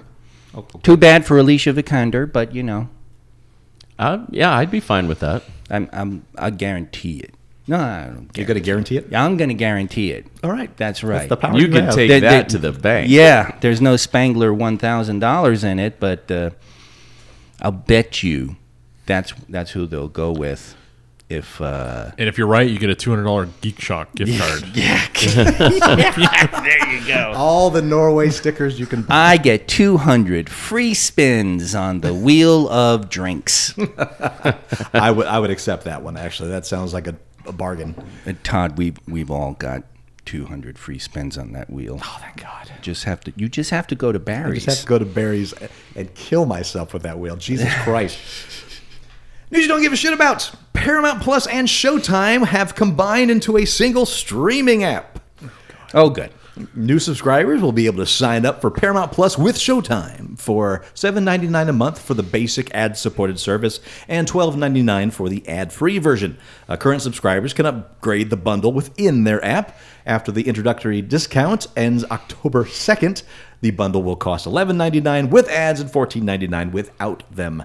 Subscribers interested in having only Showtime with Paramount Plus, although I don't know why you would, will still be able to get it for $10.99 a month as a standalone offering. So $10.99 versus $11.99, I can see why you'd make that choice. Likewise, those wanting Paramount Plus but not Showtime can continue to pay $4.99 a month with ads or $9.99 without them. The Paramount combination comes as Warner Brothers Discovery is working to bring HBO Max and Discovery Plus into a single app. Yay. Disney's 3-part bundle of Disney Plus, ESPN Plus, and Hulu has been a big success since its 2020 introduction. For now, each service within it remains separate, though it is widely expected that Hulu will migrate to Disney Plus once Disney gains full control of Hulu in 2024. Yeah, I was just reading an article on that yesterday. So that'll be interesting, and they've kind of flirted with that with Disney Plus, bringing the Netflix Street Marvel movies into to their fold. They were a little more adult oriented, especially Daredevil. So I would be glad to see Hulu completely folded into Disney Plus, because right now Disney Plus just feels like it's for kids and kids only. I mean, Yeah. surely they have the Marvel stuff, they have the Star Wars stuff. you haven't but- watched Andor. That's a good point. I haven't seen the sexy There you Andor go. yet. Yeah, implied sex Andor. Implied Implied sexy sex Andor. scene. Because Oh, that's yeah. how they do it in Star Wars. Right. It's implied. Right, like the death sticks. You know. Very Right. hard-handed implied. And when they I do, don't want to sell you death sticks. when they talk about conception, it's immaculate. Who is his father? There was no father. Oh yeah. we all know it was C-3PO, the earlier version of wow. C-3PO. Oh my. Before the memory wipe. Yeah, before he rebuilt him as a Oh. protocol droid. Oh, he used to be a sex bot. Yeah, Oh, like from Woody Allen's Sleeper. spot on. Oh, okay. Woody Allen. Ooh. That Is was that the first- C-3PO in a previous life. I'm going to tell you right now, that's the first time that connection's ever been made in nerddom anywhere. Yeah. And Well, it's, and it's creepy as fuck. Hop into here, folks. Only on Geek Shock. Geek Shock. If you found that Creepy as disturbing, news you don't give a shit about. Doctors in Dublin found dozens of batteries in a 66-year-old woman's colon and stomach. A report published Thursday in the Irish Medical Journal detailed the patient's arrival at St. Vincent's University Hospital, where an X-ray revealed batteries in her body. Miraculously, none were obstructing her gastrointestinal tract. Doctors initially decided to wait in hopes that she would pass the batteries naturally. Would you pass the batteries, please? Though she released 5 AA batteries the first week. She released them. You like how that was put? Release the batteries. Subsequent x-rays showed that most were still stuck inside. After realizing that her distended stomach was hanging above the pubic bone due to the weight of the batteries, surgeon cut into her abdomen and successfully removed 46 of them. Unfortunately, for all involved, 4 additional batteries remain trapped in the colon. As described in the report, doctors milked them into her rectum to remove them from her anus, unquote. This brought the total amount of batteries she ingested, both AA and AAA, to 55. Quote, to the best of our knowledge, this case represents the highest reported number of batteries ingested at a single point in time, unquote. The journal article said, submitting it to World Records. While the incident certainly inspired curious bafflement, the report reminded readers that the ingestion of batteries is a serious method of self-harm, as it can cause several issues, including mucosal injury, mucosal industry as well, perforation and obstructions. Kids, don't try this at home, is what I'm saying. Don't try it at the office either. Apparently. Or graduate up to C and D batteries. Now, Yeah, there really. you go. Yeah. Yeah, if you're going to do it, Go big. yeah. You know. Yeah, I want to see her take some of those 9 volts. if she could find them. That's a good It'd point. probably be the largest collection of 9 volts found in one spot. Although they are a bit more tingly, I will say that. Oh yeah, I just that's the first thing is like they're not like zapping or anything. Is there while they're a in connection end to end happening there? somewhere? Yeah, I know. And also it's like, I mean, stomach acid, that batteries, wouldn't it corrode, and then wouldn't that leak? Well, eventually. Eventually. I know. Oh, so sitting for however long in the colon, it's just not enough to do it? With those casings on batteries are pretty robust because it's trying to keep the acid that's inside of it in. So And she did pass 4 of them. So if you swallow I'm not saying do this, kid. no, Do it. definitely But if you- do not do But this. hypothetically, if you swallowed a battery, it would probably eventually pass before any shell casing damage truly I don't- occurred. What is it? Was she suffering from that disorder where they eat non-food items Yeah. or I don't know. something? That It is doesn't not go clear. into that. That's really it's that's the just- funniest part of that article. They'll Is tell you why she they don't did it, even go or- near where Yeah. that came from. It's like the whole because there's a name for like the disorder for people who eat socks. Or just eat things that just aren't supposed to be edible. Yeah. Glass. We're forgetting something, Stones. guys. This is a TikTok challenge. No, it isn't. It is definitely not one of those. Hands down. But it is Ireland. I don't know if that means anything. Some but- Irish lady. This is for me, Tic Tac. Glarp, glarp. Zzz. Ooh. Zzz. Anything for a follower.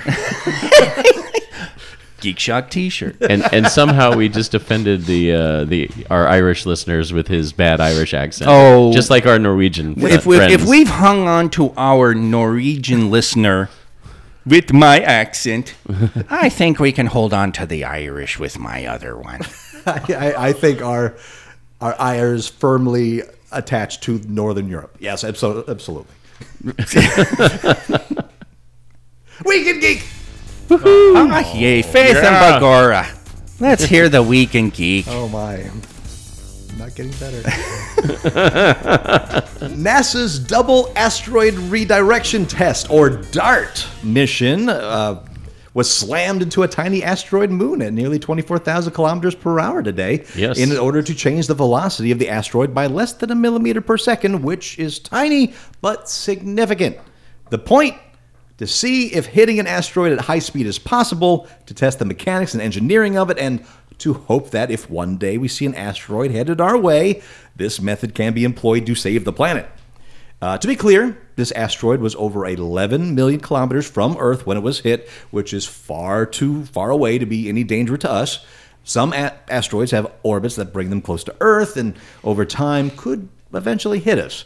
That's not necessarily a problem if they're small, but when they get to around 100 meters in size, it's big trouble. They're also moving so quickly, dozens of kilometers per second, so in some cases more than 100,000 kilometers an hour.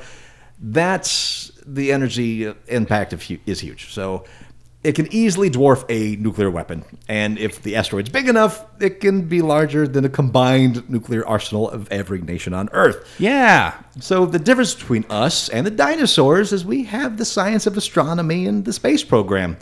Astronomers or astronomers are cataloging potentially dangerous asteroids, and with rockets, that's something we may be able to do something about it. And that's the reasoning behind the DART mission. Scientists picked the asteroid Didymus with an 800-meter wide rock on an orbit that takes it pretty close to Earth, sometimes less than 10 million kilometers. Tell me they were playing Aerosmith as they're doing this mission. I really hope they were. Oh, God, they better. They hope the impact will change the orbital velocity of Dimorphos by roughly 0.4 millimeters per second. A tiny amount, but this will change its 11.9-hour orbital period by about 10 minutes, which is enough to measure. So ESA will be launching a follow-up mission called Hera that will visit the system in 2027 and nail down the exact change. And if this works, it'll be a huge step toward mitigating asteroid impacts. So congratulations to DART. You smacked an asteroid.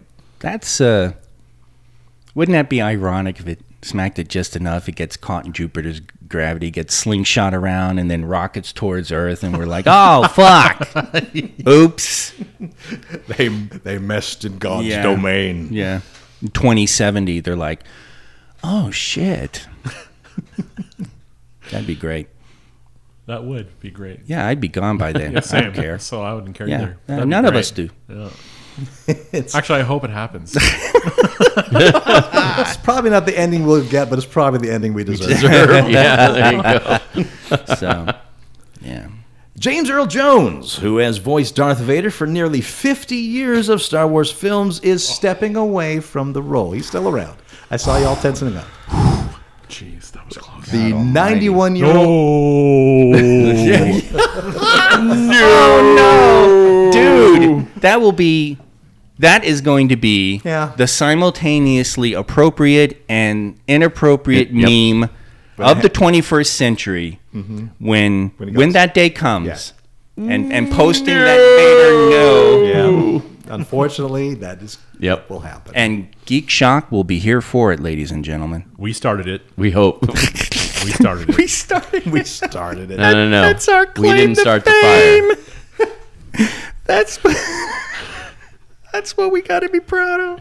The 91-year-old actor has signed off on archival voice recordings being used by young filmmakers who plan to utilize artificial intelligence synthetic speech technology to recreate Jones's younger voice from his previous films for future Lucasfilm projects.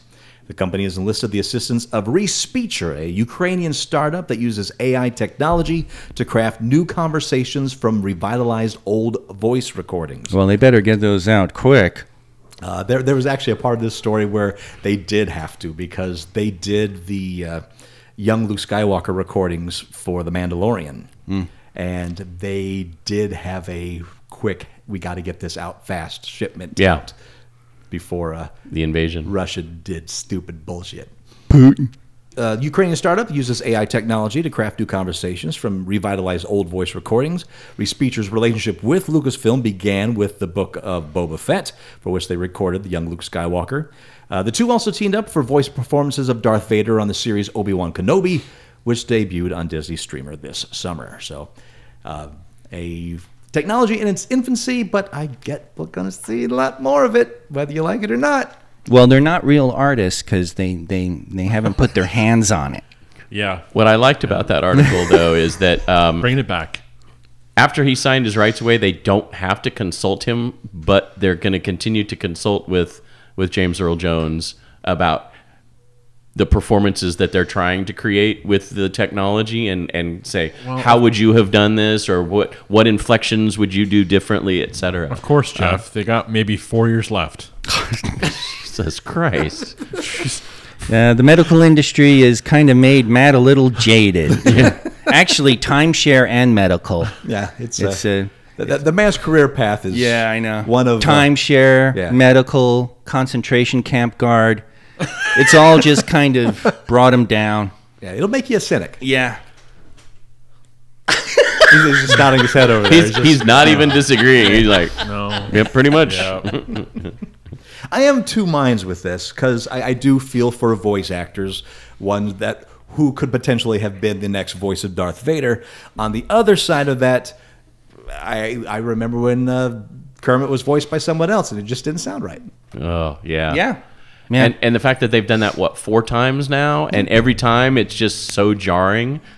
Ugh, it's just crazy. It's close, but it's in the uncanny valley kind of Yeah, thing. it really is. Mm-hmm.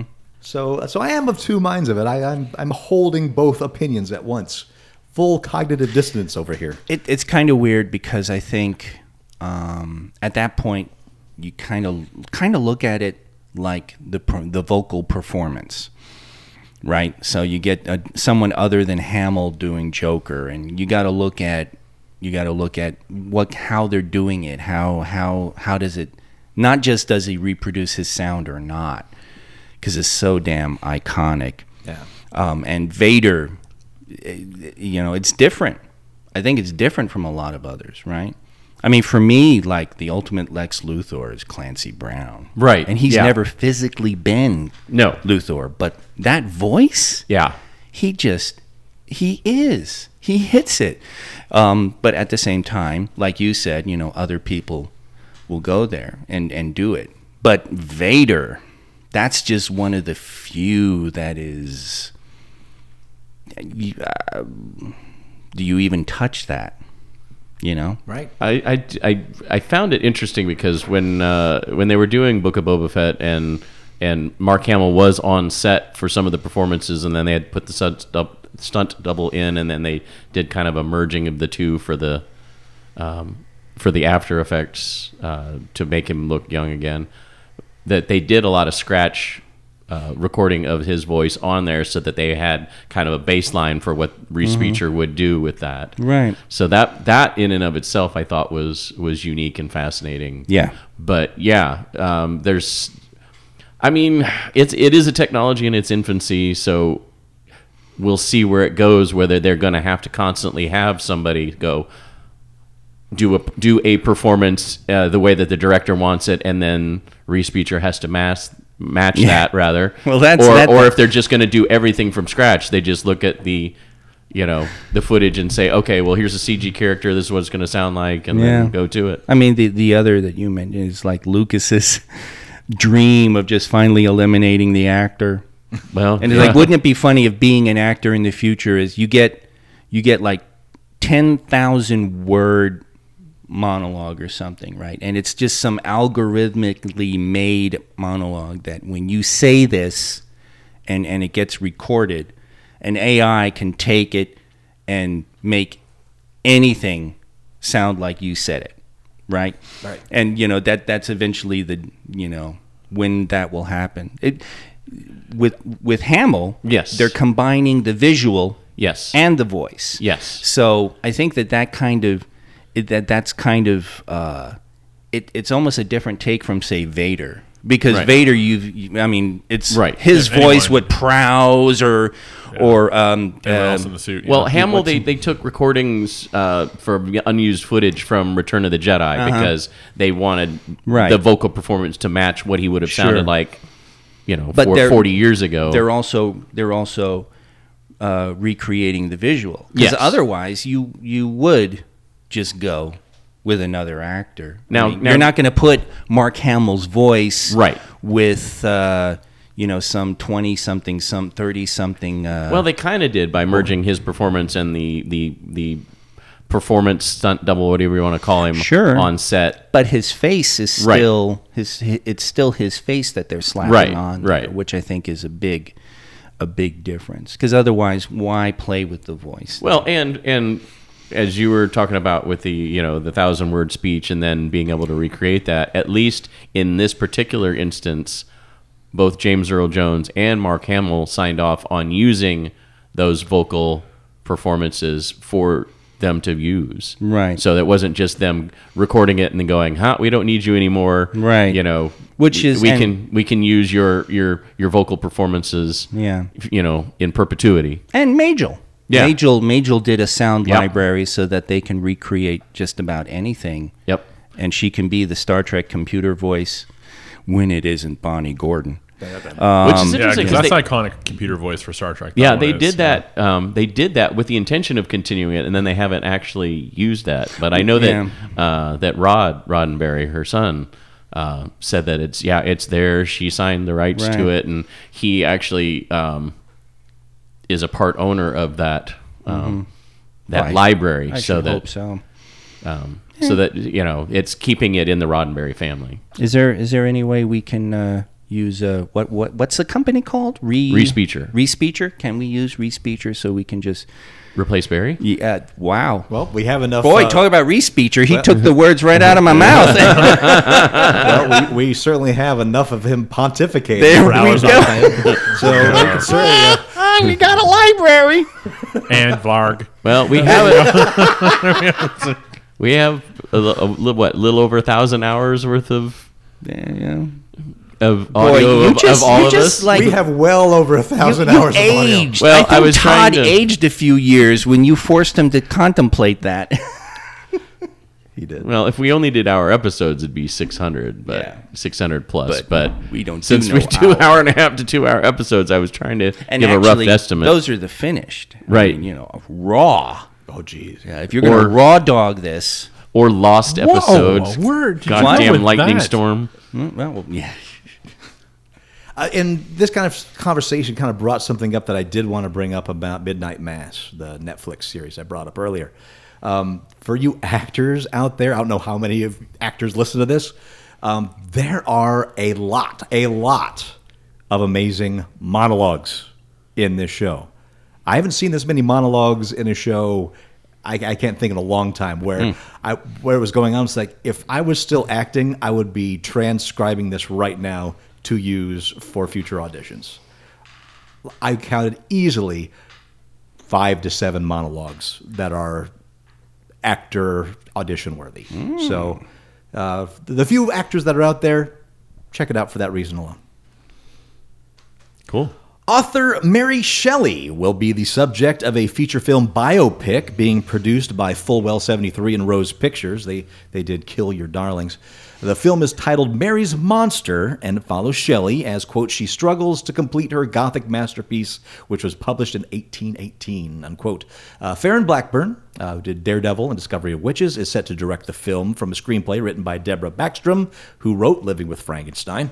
The brief story description reads, quote, terrified of giving voice to the darkness of her subconscious mind, Mary Shelley locks into a dangerous battle with her own inner monster as she struggles to write her seminal science fiction novel, Frankenstein, unquote. Shelley has been the subject of several autobiographies as well as film and television productions. The most recent was the 1917 biopic Mary Shelley, in which Ella Fanning played the author. The movie focused on Shelley's relationship with her husband. Shelley is believed to, quote, have come up with the novel at age 19 during a stay at Lake Geneva with her husband, Percy Shelley, and the poet Lord Byron, where the trio kept themselves entertained with ghost stories, unquote. Interesting choice for this biopic, because I've seen plenty of fictionalized and biopic stories of the night that they came up with the stories, and, Right. and the relationship with Lord Byron and Shelley and so on. I've never really seen a take where she's writing the novel and struggling with that, because it was a short story, as the tale so tells. And then she expanded that into the novel later on. Right. So I've never seen That and she that. it as was a done subject. in a weekend, wasn't it? It was like over a weekend or something, Something like that, yeah. you were, come up with your scary story. I mean, love it or hate it, Frankenstein is the birth of two genres. Yeah. It birthed sci-fi and horror in one fell swoop. So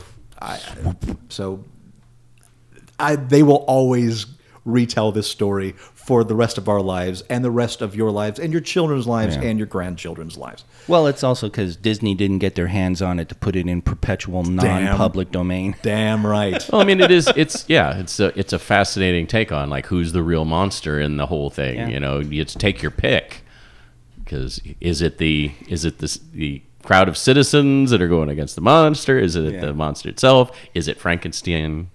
Frankenstein? Yeah. Yeah, I got it. Frankenstein. That was for you, Todd. Thank you. I appreciate that. So yeah, I mean, it's a very layered story for sure. Nog Studio has a Kickstarter running for a new virtual tabletop called Mentor. That's MENYR. They want to develop a 3D tabletop with AAA graphics for absolutely free. Menyer is planned to have a ton of features like the ability to quickly procedurally generate a world, dungeon, etc. So you don't have to plan every detail. And then you can go in and tweak it as you see fit as a DM. You can import your own 2D and 3D models for use. The current plan is to pay for Menyer through purchasable cosmetics like dice and special effects, as well as taking a cut from sales from their community marketplace where creators can sell or give away characters, maps, scenarios, music, and more. This is a little bit from their pitch.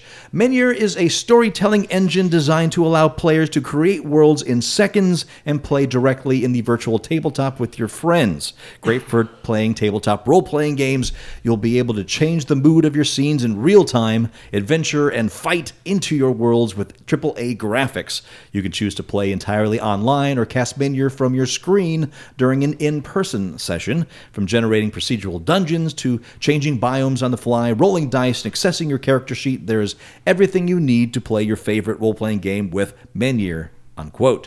If you back the Kickstarter, you get some goodies. Even though this is planned to be free, you get access to the closed beta set to take place in Q1 of 2023, exclusive dice, exclusive character bases, and more.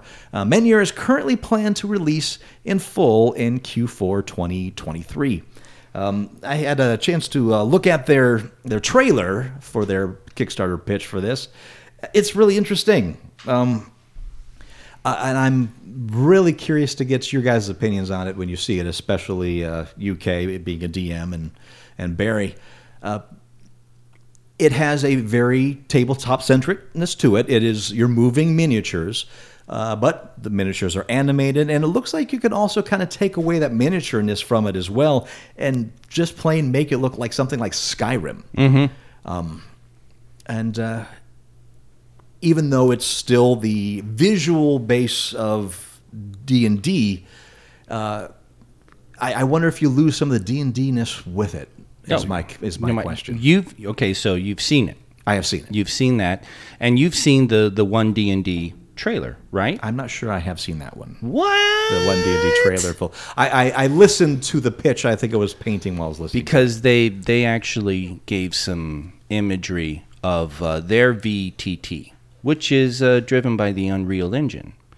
Okay. So I'm wondering where they're similar and where they're different, and what that'll mean, because whatever Menyer is doing, Hasbro is behind this VTT that they're going to be doing for their thing. So, but the one for Hasbro is not going to be free. So I think they're that's a big one. Yeah. So I mean, that's probably the huge thing about it. Right. It does sound very ambitious. Sure. And it looks great. I'm not going to say it doesn't. It's, if I was going to play a visual one, it's one of the best ones I've seen. Not that I've seen a whole lot of them, but I think they have something here. Well, you know what? It's they're getting really, really close to something, because this weekend I heard about Amazon Glow. Amazon Glow. Yeah, which is really, really interesting. Tell me all about that. Well, it's in kind of a soft release now. Okay. You can Google it, and you would find some information on it. But it's like an interactive projection, and so you're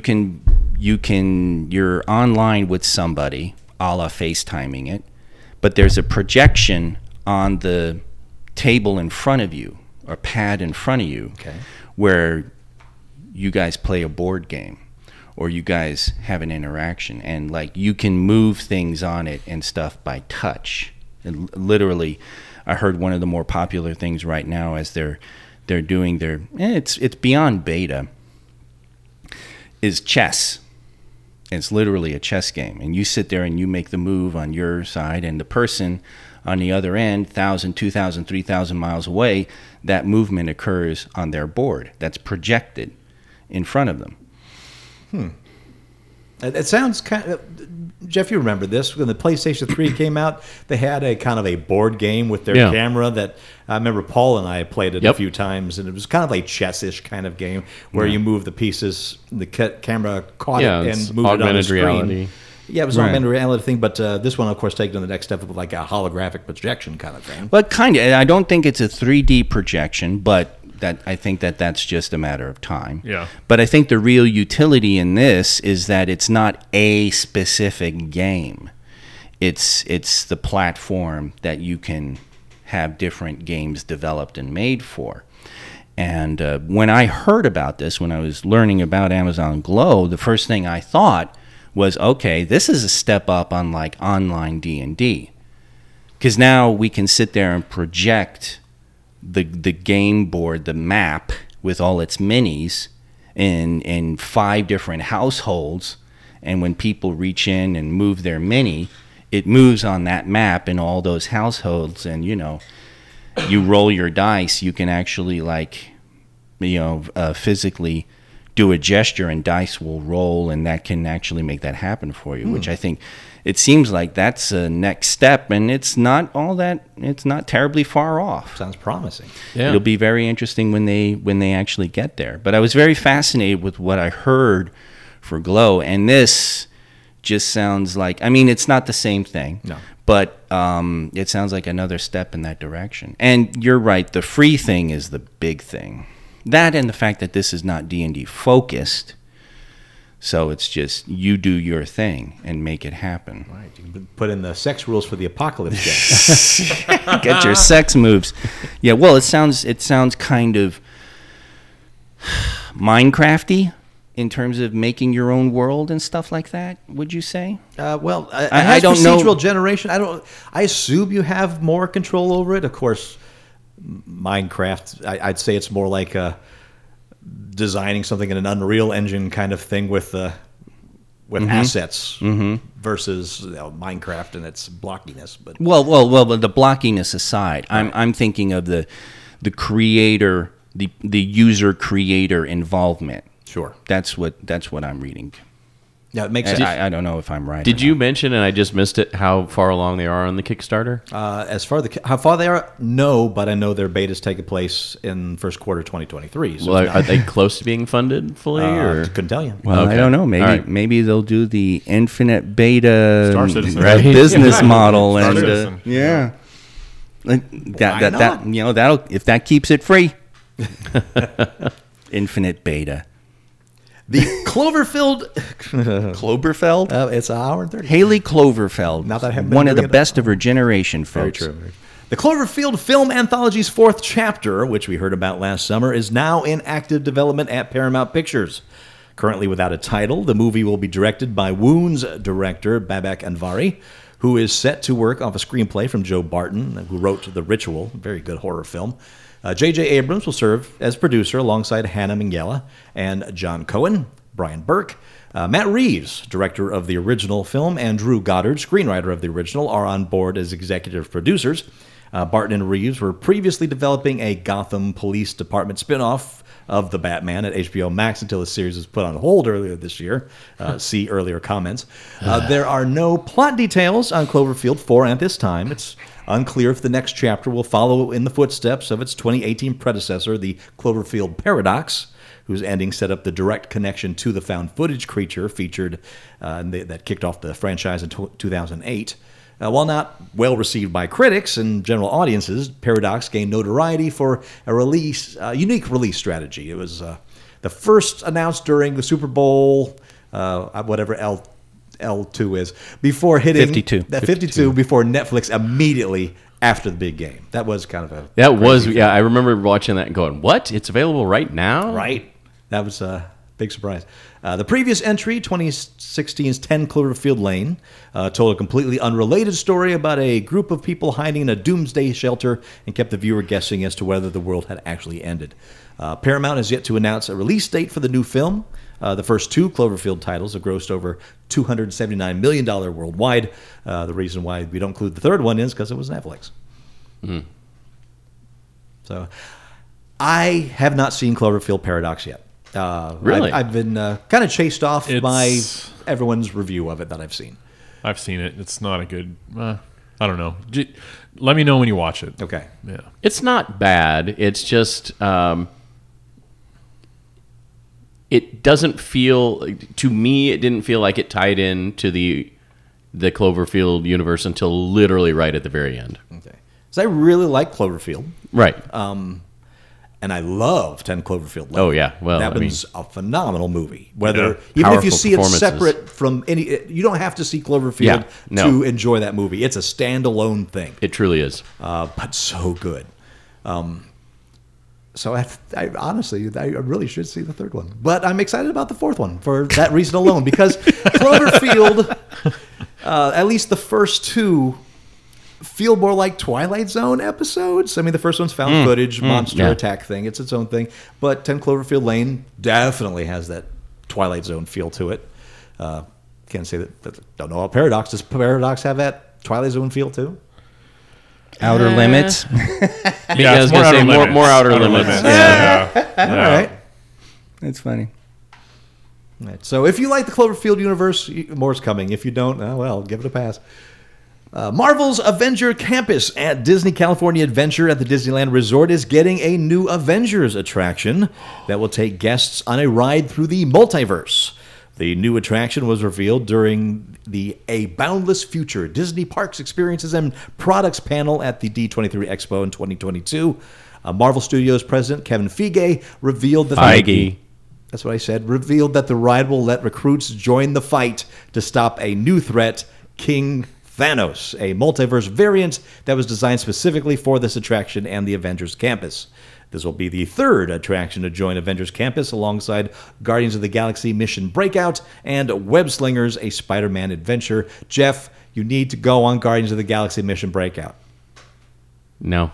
God damn it, Jeff. It's not that bad of a drop tower. It's worth it just for all of the... You know, I got enough of that from Darren the last time we were there. He's like, "Come on, just go on it with me. Just go on it." I'm like, "No, I don't want to." For the story alone, a Guardians of the Galaxy story, you're going to love it. I've watched all the YouTube videos. I've seen the walkthrough. I watched that video presentation from D23 about the ride.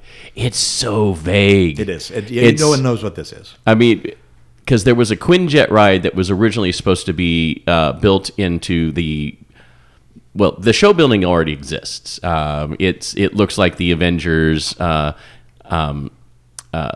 training facility that you see in the movies.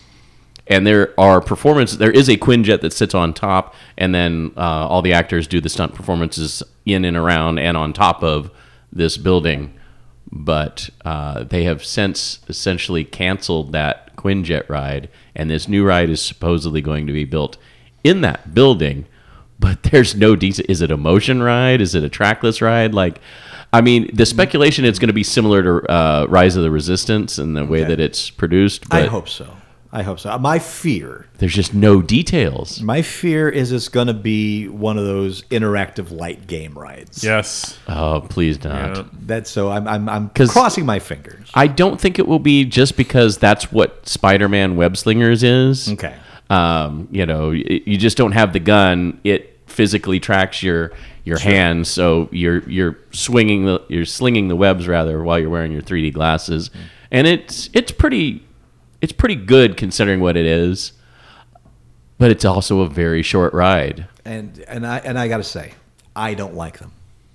I don't mind the gun ones where it interacts like those shooting arcade ones where you shoot the target and the animatronic moves or the can jumps up or whatever. I don't mind when they're like that. Like you shoot the target and a physical animatronic does something. There's a few rides like that out there. Sally corporation makes rides like that. Well, you don't like rides that have projection anything. You like the physical. I don't want to ride past TV screens. That's what it comes down to. Right. I realize that Rise of Resistance has it, but they incorporate it interestingly, Right. As far as screens go. But when you're talking about the Toy Story ride at California Adventure, I am not a fan.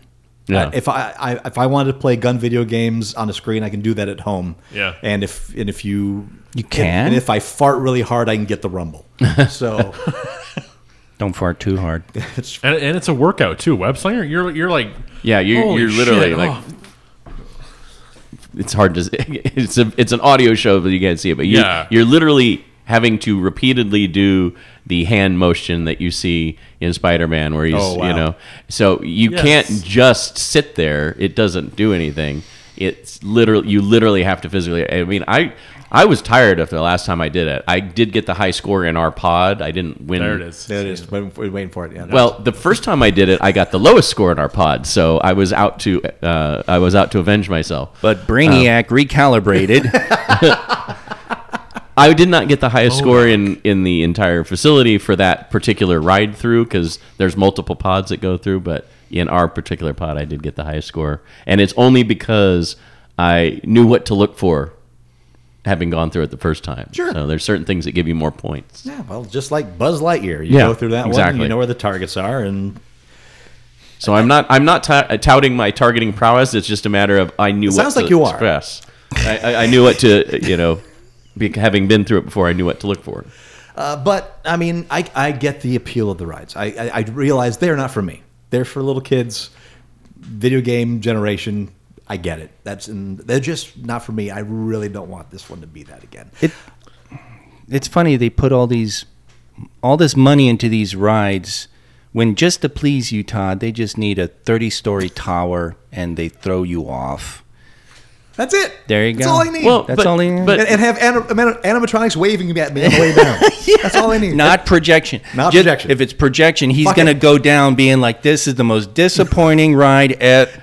I've had better falls than Okay, this. so Todd, He wants like kiss mini golf animatronic. As like, long as it's something, sure, I'll take it. Over well, you want me to go on Mission Breakout, and that's projection. It's literally every floor is video presentation of the Guardians. It's like you go up one floor and it's that, and then you go down. Wow. Todd, wow. That's not the reason I'm asking you to do it. I just want to see you on a drop tower. No thanks. That's all it is. I don't care what it is. Man, dude, they did Backdraft. They need to do a towering inferno drop tower. That really set it on fire. Yeah. Yes. And just have a giant skyscraper thing, and that would play into the 70s nostalgia kick. There'd be tons of boomers that would go on that ride. Get in the scenic elevator that breaks off from the building and just kind of swings on its own. And it's right next to the Poseidon Adventure swinging ship. Yeah. and the earthquake, half the building fell. And they got to lower people. Oh yeah, you could. Oh my God, you do a walkthrough where it's like the whole story, and at one point you got to put people in a chair, and everyone has to use a fire hose to lower them down to the next level. Ooh, yeah. Yeah, I like that. That'd be great. Nobody remembers those films but us, Kirsten. I know, but this will recreate some interest. Think of the DVD sales.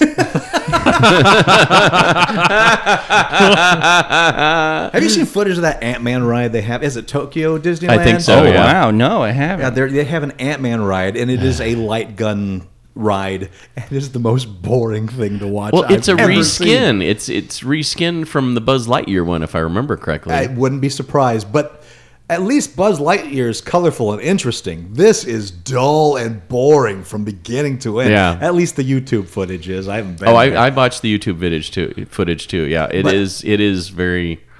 It was jaw-dropping to say Imagineers made this. Imagineers, I set the bar so high for what they do. I respect Imagineers more than most people on the planet. I'm that stupid Disney-file ride. But damn, that really made me just go, I cannot believe this is a Disney joint. Everything is just gray and ugly. Your Tower Inferno during Christmas time, they could do the Hakatomi building. Oh, yeah. Guys just Yeah, shooting. yeah. And Hong Kong Disneyland. Sorry. Okay. It's not Tokyo. It's Okay. Hong Kong Disney. Yeah, and I can see what you're saying there, though. Yeah, yeah, Yeah, you could do Nakatomi. that. right. Christmas time. Right. And then you do the drop tower part of it when it shows. I now have a machine gun. Ho ho ho! Drop. Yes. Yeah. And the like on Splash Mountain, they could have the camera where you're falling like Alan Rickman, Oh yes. and you're There's making the drop. face as That's you the drop. drop. That's the drop. Yes. Yeah. Jeff, you need to go on the Nakatomi ride. That'd be funny. This is the drop tower. Everybody lie down on the floor on your back, stare at the camera, and here we go. Did you see? And, yeah. and you get a video of it when you're all We're done. gonna count to 5. 5, 4. Okay, so I was gonna say you have seen the video footage of him talking about Yes, the interview yes. with him. Oh my God, the look on his face is, They nailed it for a reason. yeah. Forever I didn't know that was the story behind it. Oh my God, I guys. love the way he tells it. He's like, and so the director tells me, he's like, we're going to do this on the count of 3. 1. So the reaction you'll see on my face is my actual reaction. And for those that haven't put it together, we're talking about the original Die Hard. Yes. And Alan Christmas Rickman. movie. Yes. Yeah, the Alan Rickman drop was not exactly what they told him it would be. So that was awesome. Because didn't they like rehearse it, and he's like, okay, it's not that bad, Yeah. but he's also terrified of heights. Yeah. So they said he's like hanging from the rafters of a soundstage, and just let him go. Now we should create some of the worst animatronic dark rides based on properties that shouldn't be dark rides. Yeah. Oh no! That would be fantastic, like the Kramer versus Kramer dark ride. Oh no! No, dude, we used to joke at Star Trek. It's like we need to expand and we need to do Fight Club, the ride. That could be fun though. You could do a lot of things with that. 7, the That ride. could really be fun and disturbing. I can get behind that. I think Geek. I just damn. Sign- Geek Shock. We have so many great ideas. We just need money. Exactly. Seinfeld the ride. Yeah. See, that could possibly. I could see that working. I'm thinking. Let's go a little heavier. Let's go on Golden Pond, the dark. Oh ride. There you go. There you go. Oh, and Matt has Silkwood already the ride. mentioned that you need to do holiday. Your holiday converts. Oh, sure. So we need the It's a Wonderful Life That could work. ride. And That could work. Yeah. Stir Crazy, the dark ride. You got to go through the prison. You got to go through the rodeo. You have a And- bucking bronco And thing you're riding after for a while. 10 p.m., we can convert that to the only adults American Me. Oh, the geez. dark ride. No, God.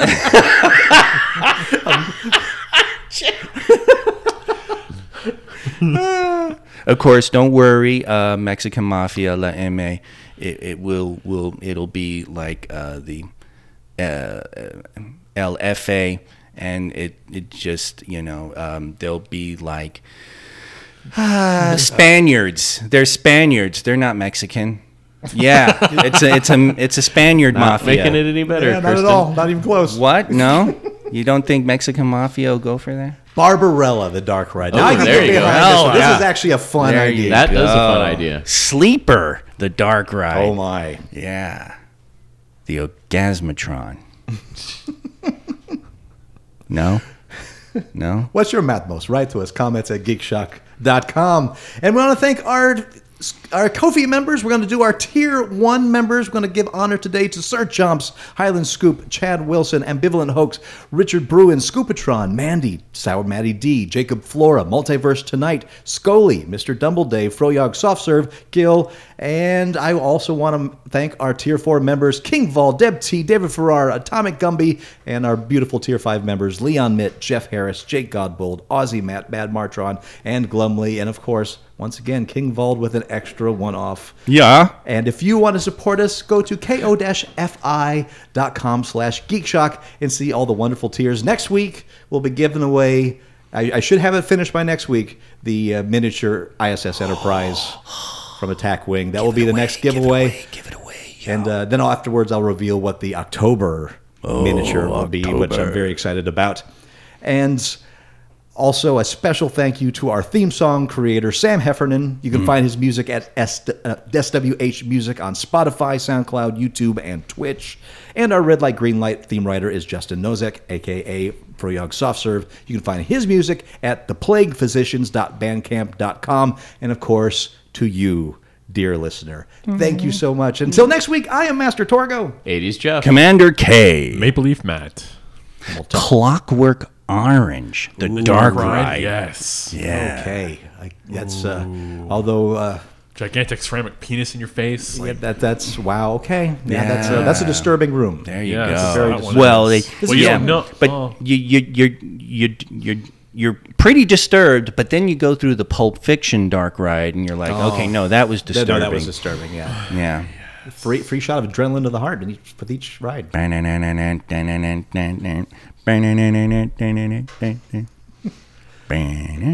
Zed's dead.